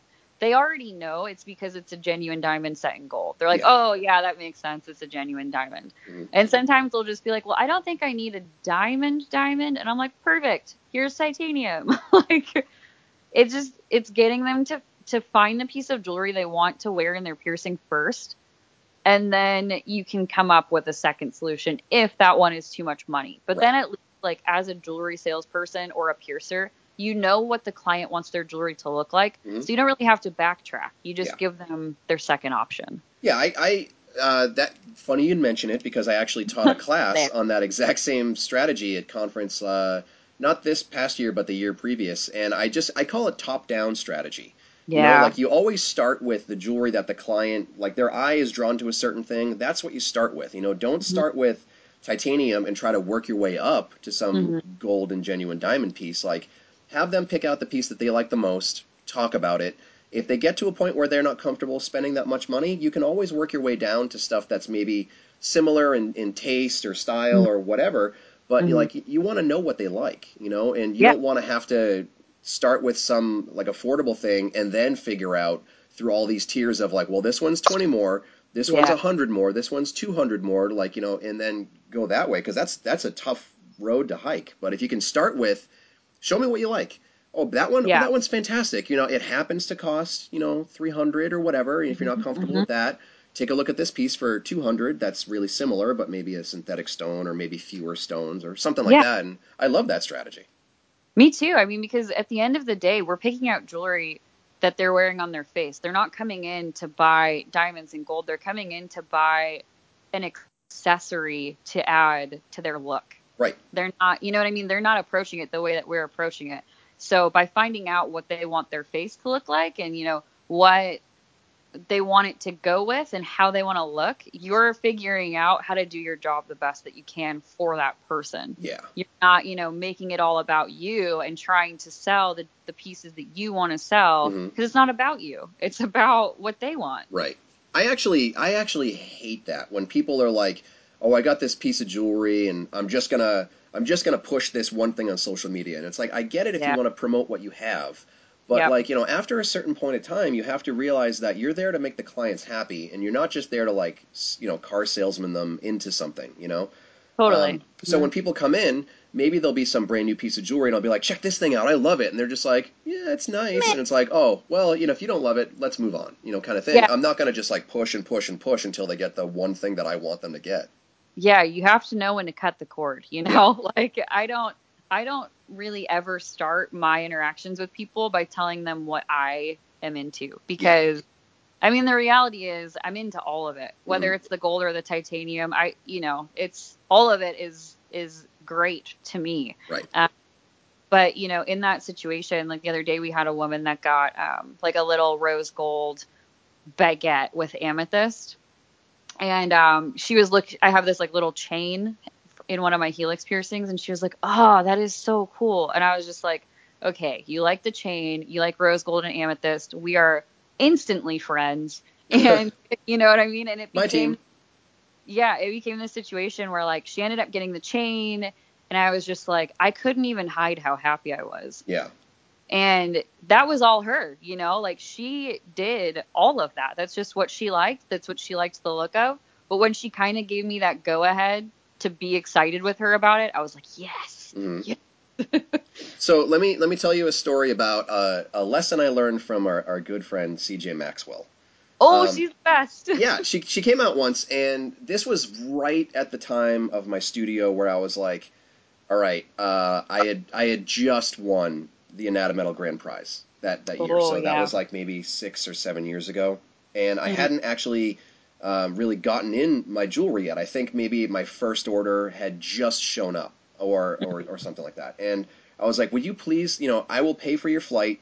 I will pay for your meals while you're here. Just please come out and just give me an opinion on my jewelry displays and like help me set things up the right way, because like I really don't know what I'm doing when it comes to that. I can pierce people, but I don't know how to like present what's available to them.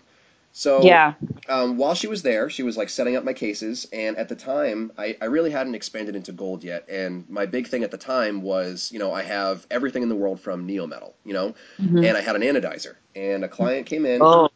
And they were like, "Oh, I want an orange gemstone in blue anodizing," and I was just like, What?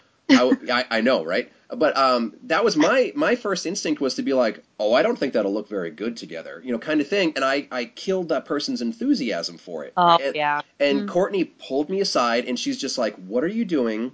Like, if that's like their ideal color combo, it is your responsibility as a piercer to say like, yeah, totally, I can totally do that for you." And like, if they want to make the decision, if it was something that wasn't viable for their anatomy or whatever, that's where a piercer steps in and says, well, maybe that's not a great idea, but it's not our job to tell them what to like and what not to like, So that was a big lesson for me. So now whenever people pick jewelry, even if it's like something that doesn't mesh with my personal taste, I just think like, well, that's exactly what they want. And if they leave with that, they're going to leave happy.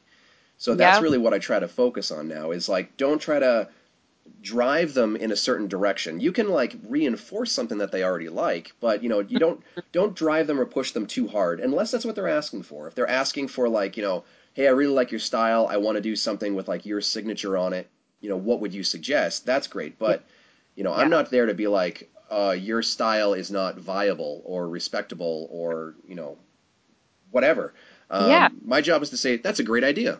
Yep. Yeah, it's just a really unfair approach to it. You're not fully giving the client the treatment that they deserve if you're cutting them off from doing the things that they want to do. But at the same time, like, color combination, like for a single piece of jewelry, I feel like is harmless enough. When it gets to a point where like they want, you just kind of like have potpourri to know. ear? Is that where you're going? Yeah, you just kind of have to know when to give them tips on making all like multiple things cohesively look nice. But yeah, I mean, there was a client of ours that special ordered 2 pieces of jewelry for 2 helix piercings, and it was the same design, but one was yellow gold and amethyst, and one was white gold and seafoam tourmaline. And they're right next to each other, and I was, on the inside, I was just like, oh no, this is like, I feel personally violated by this. Yeah. I've had those situations where I can just tell people like, well, hey, I'm happy to do that for you, but have you ever considered that Yeah. this piece and this piece might clash. So, my biggest thing isn't people mixing and matching gem colors. It's mixing and matching gold colors that can drive me a little bit Mm-hmm. bananas. Mm-hmm. Unless it's like intentional, like a rose gold piece with like a hammered white gold insert, something like that, Yeah, those look awesome. Mm-hmm. Yeah, but if it's like, I have 3 white gold pieces in this ear and I want to put this rose gold thing in here and then a yellow gold thing here, what I'll usually tell them instead is, well, have you thought about maybe having like 1 white gold ear and 1 red gold, rose gold ear? And sometimes I get a better response, and other times people just like, they're just like, meh, and then they just don't want to get anything. So it's like you got to walk a fine line of, You do. totally give them the input, but sometimes people just don't want the input. So it's like, I'll just be like, okay, I've said my piece. You still want to pick it out? I will totally do that for you. Yep. With this woman, that's what she wanted. To her, they were 2 separate pieces of jewelry, and I want to say that they were like the birthstone colors of her kids or something. Right. So she wasn't looking at it like 2 pieces of jewelry right next to each other that clash. She was like, this is my one for this one. This is my one for that one. Mm-hmm. And you know what? That's awesome. Like that made her super happy. She loves the jewelry. She loves how it looks, and that's all she has on either of her ears. So I was like, I mean, that's really when it comes down to it. We can certainly advise, but if people want to make themselves happy, we shouldn't stand in the way of that. Totally, but you also don't want them walking around with something from your shop that looks like chaos. Oh yeah, totally. It's a very fine line. I've had clients where, they have not a lot of real estate, like on an ear or something like that, Mm-hmm. and they pick a piece and pick a piece and pick a piece, and they love each individual piece, but by the time they get to like number 8, they're like, oh man, this doesn't make any sense together, and it's like, yeah, kind of, but I mean, at least all the gold is the same color, or Mm-hmm. you're going with a sort of a theme between 3 different things, but yeah, it's weird. I really love it. Just like you were saying, I think on the last episode, when you have collections that all have like similar tones of their gems and whatever, and you can say, oh, do you like, is it Paraiba or Paraiba? Paraiba? Paraiba? Whatever. Mm-hmm. That one, the mint green, Paraiba? that's genuine. I Yes. thought it was Paraiba, but whatever. Paraiba stone, I don't. if it's like, oh, you like that color? Oh, I've got 10 different things with that in rose gold, and take a look, and this would match. Oh, and hey, and this would go awesome on your nostril, and whatever. I love that stuff. I love that. Yeah, so that a big inspiration behind. So from Neometal, we only stock, I think, 5 of the faceted colors. Oh, that's so smart. I have all of them, and it's like, it's great when a client walks in and they're like, oh yeah, I want that yellow or that brown, and I'm just like, really? Okay, totally awesome, please, yeah, get all of them. But yeah, I wish I had that strategy. So the nice thing about starting Mint from nothing really is like, so Saint Sabrina has everything of everything, every color, every setting, you just name it, it's there. Mm-hmm. And that to me made my job really difficult, because at any given point you are taking out 5 trays of jewelry to show to people, and they have no idea what they're looking at. It's like overload. Yeah. So it's not only overload for them, but it then takes like 40 minutes to pick a piece of jewelry, because between the gold stuff and the neometal tray and then the anatometal stuff that you can choose from, like, how is somebody supposed to make a decision like that? Yeah. Yeah. Too many choices can definitely give people that kind of like deer in the headlights moment. Yeah. So like with Mint, we did, we have our white, yellow, rose gold ends displays. Most colors go together. And then with Neometal, it's the 5 faceted stones, and we have, I think, maybe 4 or 5 cabochon colors. And so let me see if I can guess them. Okay, so go for it. You got White CZ. Yeah. Arctic blue. Yes. Mint green. No. You don't have mint green. Okay. Oh wait. Yeah. No, we do. We do. I lied to you. We do. Yeah. See, I know what you have. Everybody has mint green. Fancy purple. Yeah. And black? Yes. Nailed it. See, you're a genius. And I think it's like white opal, lavender, blue, blue, turquoise, and onyx. You don't have that purple opal or the lavender opal? Lavender opal is my hotness. We have the lavender. And you'll kind of notice with all of our steel and titanium, everything follows that color scheme. Yeah, everything has those 5 colors. Yeah, so everything matches. Yeah, the nipple barbells, navel jewelry, all of it. And that has made, I mean, I honestly feel like it's led to maybe more gold sales because we have 2 cases full of gold and 1 case full of titanium. Yeah. And some people are like, well, aren't you ever worried that like you're not going to have something that someone likes? And I'm like, no, because these people do not know that there are 50 color options available from this jewelry company. They don't even know that that we have multiple jewelry companies. All they see is jewelry colors, and that's it. Yeah. So do you ever get the question that I think a lot of piercers just, it's like nails on a chalkboard, is this everything you have? Do you ever get that? Yeah. And it's like, how much more do you need? What else do you want from me here? I mean, people asked that at St. Sabrina's, and I would look around and just be like, what are you talking about? Yeah. But I think no matter what you stock and what you have, there's always going to be those people that say that to you because everybody has a different idea of what they expect your studio to look like. Mm-hmm.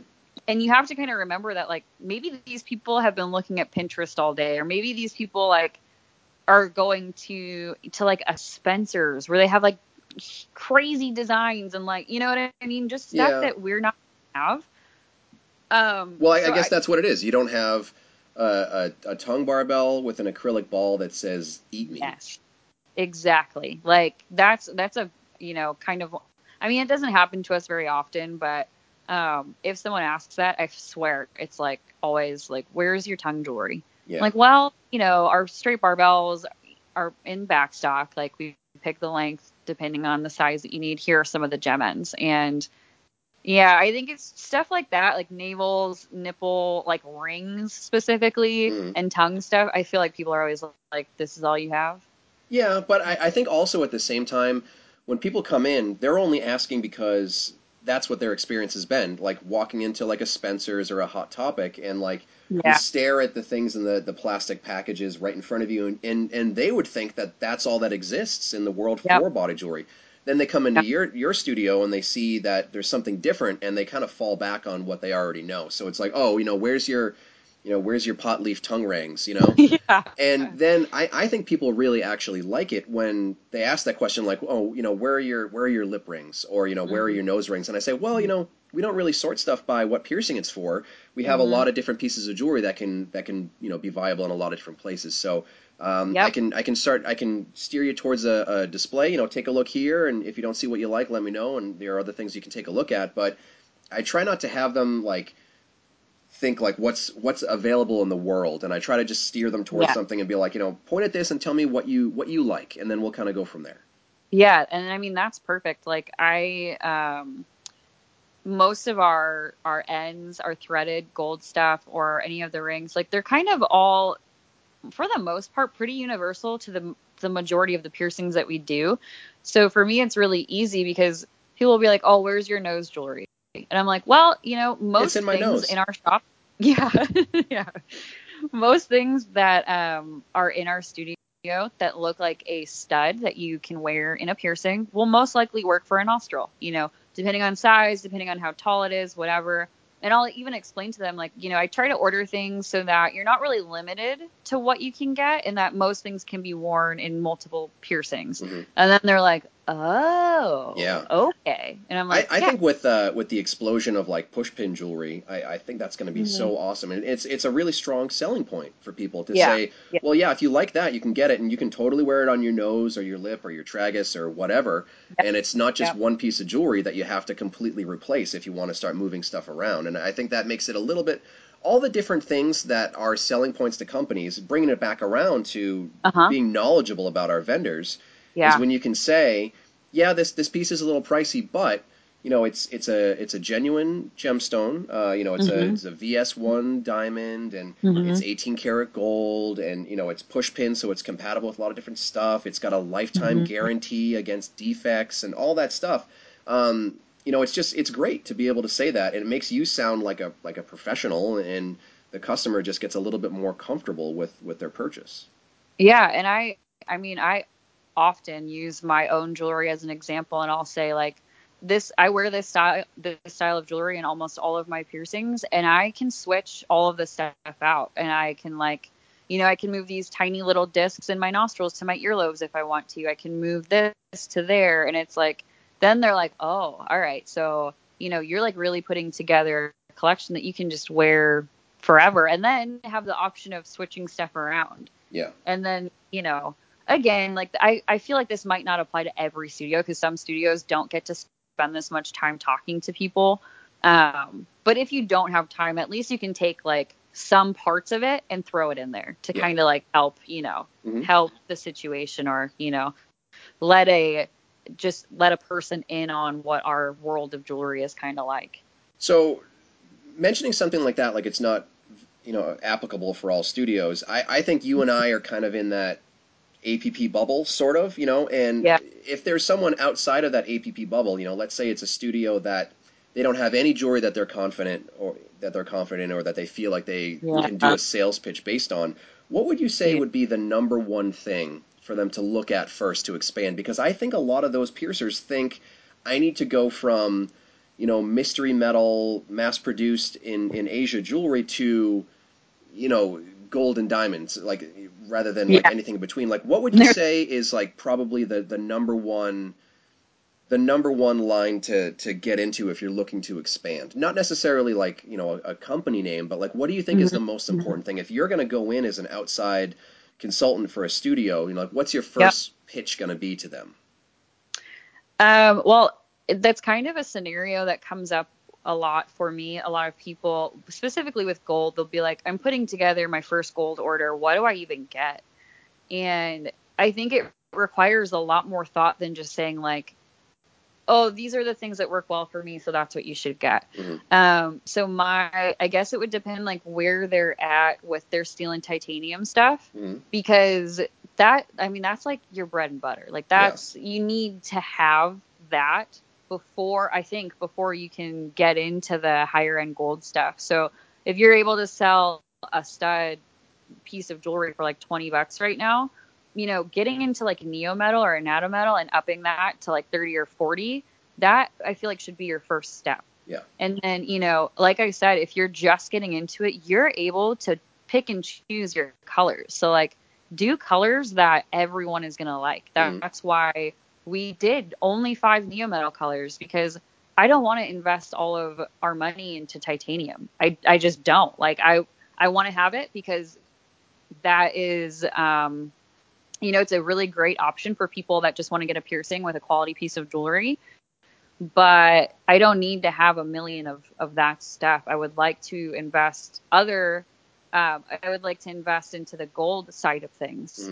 So, kind of if you're starting with just titanium stuff, I think it's just so important to kind of keep it small. Like with that, do your colors, are going to sell, and get some good jewelry in there, and then, see how that goes, and then start thinking about how to incorporate gold. Right. And, with gold stuff, I don't think you should start with all the crazy ornate stuff that you probably see other people doing, because that's not your shop. That's not what you might be able to pull off. Yeah. So, even if you can get there, that's not what you're starting with on day one. Yeah, you have to be really, really careful about it. And I think, with anybody that's asked me what stuff to get for their first gold order, I always point them in the direction of, kind of just like your basics, like plain gold balls, flat discs, hammered gold, the pave stuff. Although the pave stuff can sometimes be more expensive than just like a genuine diamond. So that kind of stuff, even for us still, those things, if clients don't want to get the very gemmy ornate stuff, those are like, that's the spot that people go to, because they're still getting a piece of gold. They're still getting a look that they want, but they're not spending $300. Mm-hmm.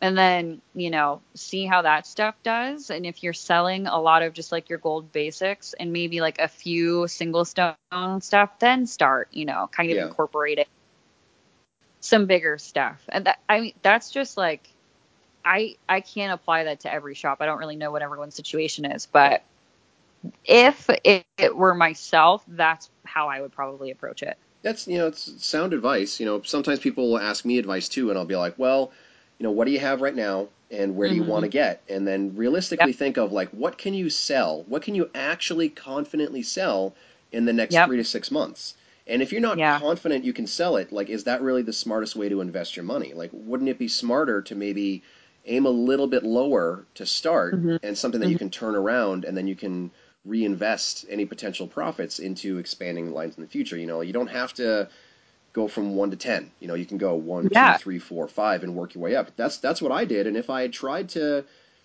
carry, 10 years ago what I carry now, it would have put me out of business, So I'm glad that I did it incrementally.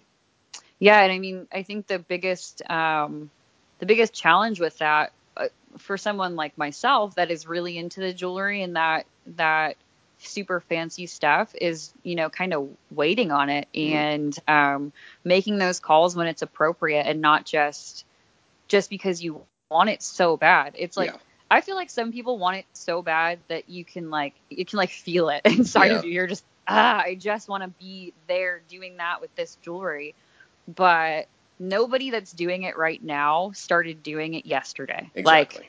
Like, everybody that's doing it now has either been doing it for years or is just getting to a point after years of trying to do it where they're like, awesome, I can now go crazy with my gold stuff. And it's not a year-long thing. It's like, I don't know anybody that just started out doing it like that. You know what? For anybody who's still listening, like, we're almost like 2 hours into us talking. I feel so bad. But so a good piece of advice that I would give to those piercers who are in that situation where they're like, I want it all and I want it now, kind of thing, is a great place to start is your own personal jewelry that you're wearing, because I think it was Tiana Maguire pulled me aside and was like, look, you're starting to expand all this like cool anatometal stuff and all this cool gold stuff, but like, you're still wearing black PVD jewelry in your piercings.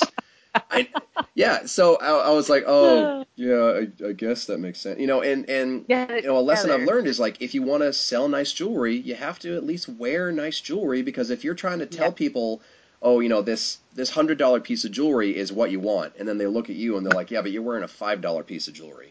It's like that erodes their confidence a little bit. So if you're in a situation where you want it, but you can't necessarily afford it in your studio, a great way to start building interest from your client base is to just wear some of that stuff yourself personally. Because how many times have you had a conversation start because someone's like, oh, I love your jewelry. And then you're like, oh, totally, come and check this out. And that's a great start, like, conversation starter. Totally. And, I feel like it's not a new thing or like a new idea to wear gold to sell gold or whatever. But I think, you can even tweak it a little bit and wear the designs and the styles that you want, or that you have in your shop, or you want to have in your shop and you want to sell to your clients. So like, I've really minimalized what I wear in my face and my ears to kind of match the stuff that I have in the studio that I love, that I want our clients to be into also. So I wear pretty, for me, I feel like I wear pretty basic jewelry. I wear, those like pave discs and solid gold discs and like cute little chains, just like stuff that our clients come in and, most of them really like those pave discs. And I'm like, oh yeah, I have both sizes of those in my ears. This is what they look like in, or like wearing the chain in my ear has sold. Most of the chains we've sold. Yeah. So it's like, if you're really into certain stuff and you want your clients to kind of like get a better visual of what that might look like, wearing it is just so easy. Like, I wear teeny tiny gold discs on in my high nostrils, and I sell those like crazy just for plain nostril piercings. Yeah. Just like it's nothing, you know what I mean? And it's a lower lower cost piece of jewelry, but it's still a piece of gold. Mm-hmm. It's still not, a $30 piece of titanium. So right. It is so useful. And I feel like people kind of know that, but well, I mean, it's always good to reinforce that thought if they haven't had like the out loud conversation about it. Yeah. So yeah. I'm gonna say let's talk about one last thing, and then we'll cut these poor people loose so they can go on with their lives for the day. Ryan, maybe maybe you and I just need to talk more as friends.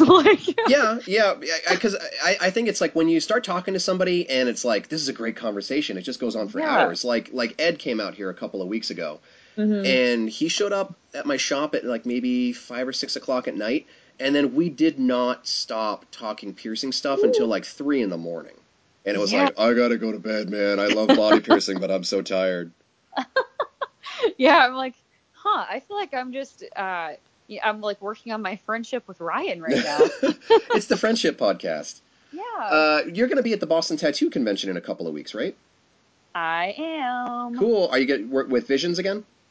I'm actually, so Nicholas is working with Lucky's now. Lucky's is opening a new studio. Yep. So they're going to be there, and he was like, hey, would you still come out and, and sell jewelry for me with this shop? And I was like, heck yeah, I will. Cool. So we'll be with them. Well, maybe some year you and I should talk about you maybe splitting a booth with me some year. How's that for like dream team? Oh man. I mean, Nicholas might try to, like kill you. But, if I'm confident that I could take him. He's a bit shorter than me. He is. That would be so much fun. I think our efforts combined, we might be able to take over the world. Hey, I could go for it. Or maybe I can I'll just switch on and off. I'll be like, Friday, Ryan's got me. Saturday, Nicholas, you have me. No, I call dibs on Saturday. Oh, okay. Yeah, Saturday is the good day. Yeah, this year I'm bringing out an untested counterperson named Sam, so you'll meet her. She's rad, but fun. I worry for her sanity. I don't know if she's ever seen that kind of volume in a day, so we'll see how it goes. Goodness, yeah. And you stay so busy at those things. Yes, there were times, I do. Yeah, there are times I'll look over and Nicholas and I are just like, dude, he is swimming in people right now. Yeah, it's great, and I can say this to you because you probably already know that I'm an egomaniac, but nothing satisfies me more than when I'm looking up from a piercing and there are like a dozen people waiting, and I look over at another piercer and they're just standing there, and it's just like, ha! No, Victory. I'm the same exact way. Yeah, same way.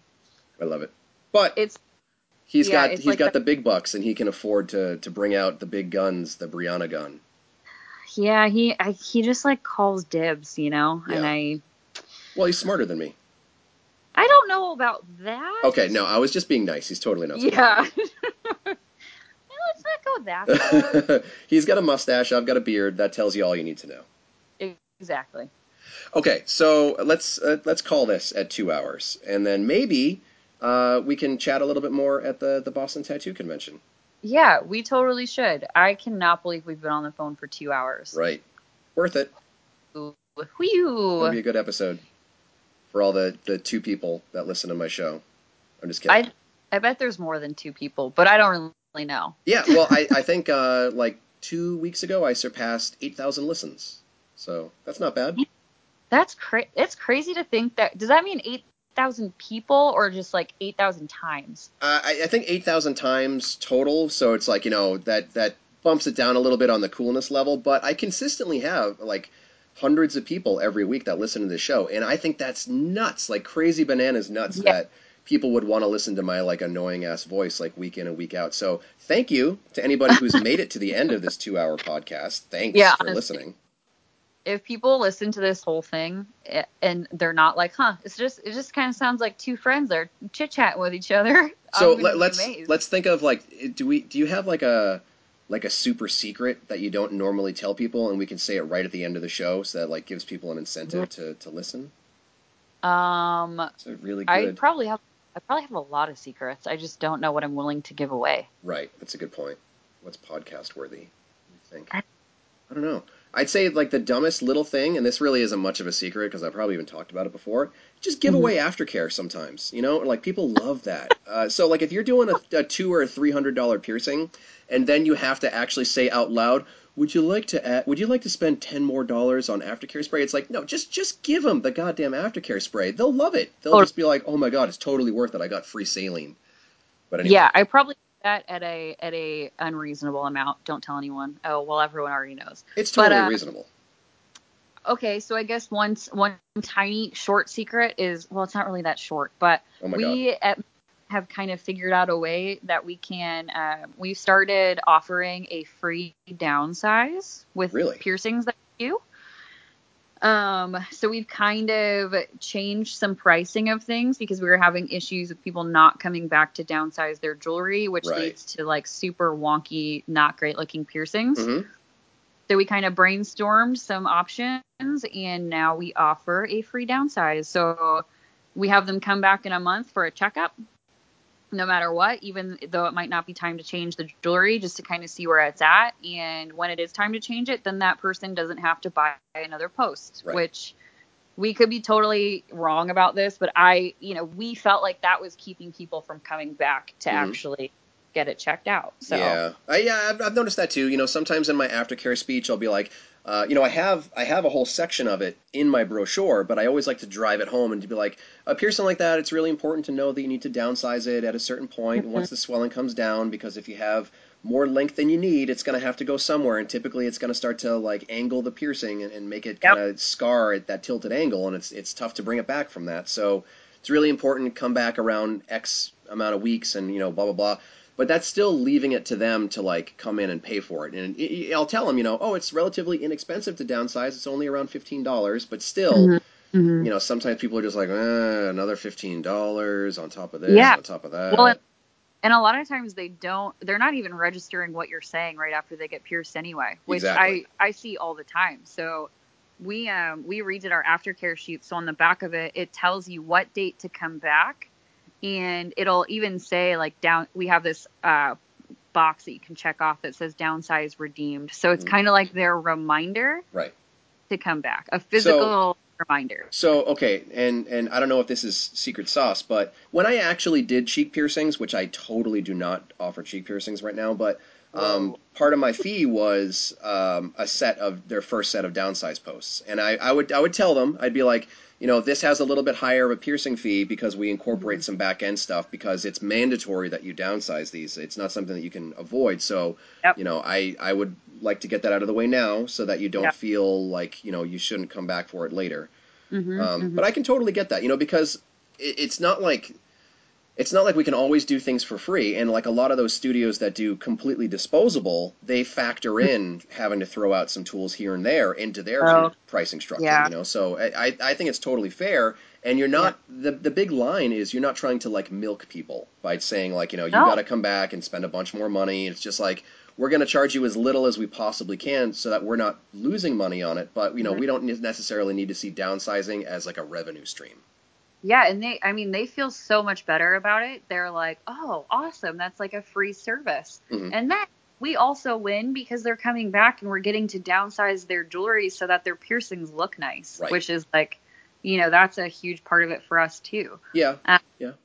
But yeah, we're not making a profit on that extra post, but we're covering the cost of it. So, no loss. Everybody wins. Yeah, it's good. Healthy piercings. All right, I'm for realsies calling an end to this. For realsies. So maybe I'll shave off a couple of minutes at the beginning when we're just chit-chatting, but this is going to be like a 2-hour podcast. I think that's going to be the winner for like overall length, so good job. I cannot believe that. Oh, I feel so bad. And this is part 2 of a conversation, so it's like almost 3 hours of podcast. Dang. Who knew I could talk so much? I think everybody that knows you knew that you could talk that much. It's true. Fine, everyone that knows me. Burn. All right.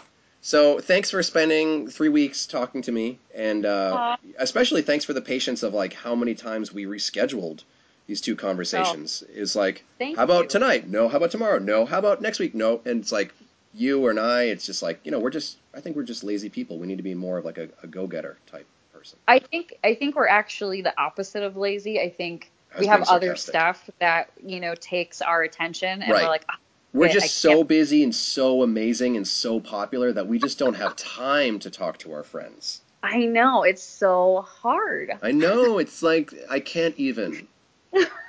Oh, man. Side note, everyone stopped listening already, so. Probably, yeah. It's like that episode. I did an episode with a Scottish piercer named Lola Slider. I don't know if you know her, but we talked about wrestling for like a straight up half hour, and I can't imagine that anybody made it through the end of that unless they were like kind of okay with wrestling nerd stuff. Yeah. Today, I actually picked up, you know Mark at the Piercing Emporium, right? Yes. Or at least know of him. So he bought all these like really fancy cases from like an actual traditional jewelry store when I guess they were closing or whatever. But he had to buy all of their cases to get the like dozen that he wanted for his lobby. So he bought like 30 display cases. And they're really nice. So he put out a thing. He's like, hey, who needs some display cases? And I was like, yep, totally. I always need display cases. So I went down there and I picked up 5 new ones. And I'm going to completely get to redesign my jewelry area with these cases. And they're fantastic, and I'm so looking forward to it. So I picked them up yesterday, and they're just kind of sitting around in my spare piercing area. So I'm going to go in and start setting them up and like rehabbing them, and I'm going to rewire the lights for LEDs and all that stuff, and I'm so excited to get new display cases set up. That sounds like a dream. Like that sounds like I would lock myself away and just go crazy with that. That's so great. You know what I'll do when I'm starting to kind of get on track of like them being able to be set up and filled, I'll send you some pictures and I'll totally ask you for advice on how I should lay it out. That would make me so happy. Yay. Awesome. All right. I'm going for real now. Me too. I got to go to work. Wah. Boo. Boo. All right. Thanks for talking to me. Thank you. Oh, wait. One last time. Where do people find you? Social media and shops and all that. If they're still listening.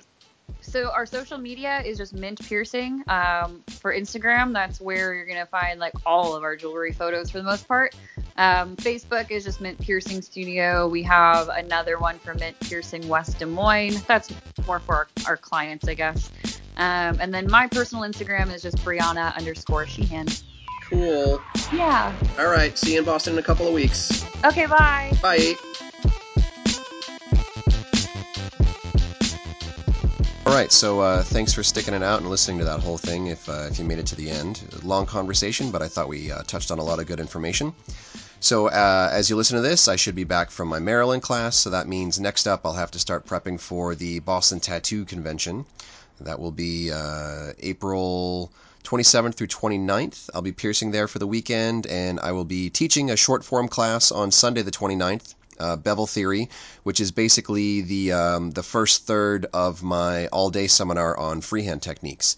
So if you're a body piercer and you don't really understand what it means when people say bevel up or bevel down, if you've seen freehand videos online where it just looks like they're gliding through a piece of butter and you don't understand how that's done, it's all done through Bevel Theory. So, if you are in the Boston area or willing to travel to the Boston area, please check out the class.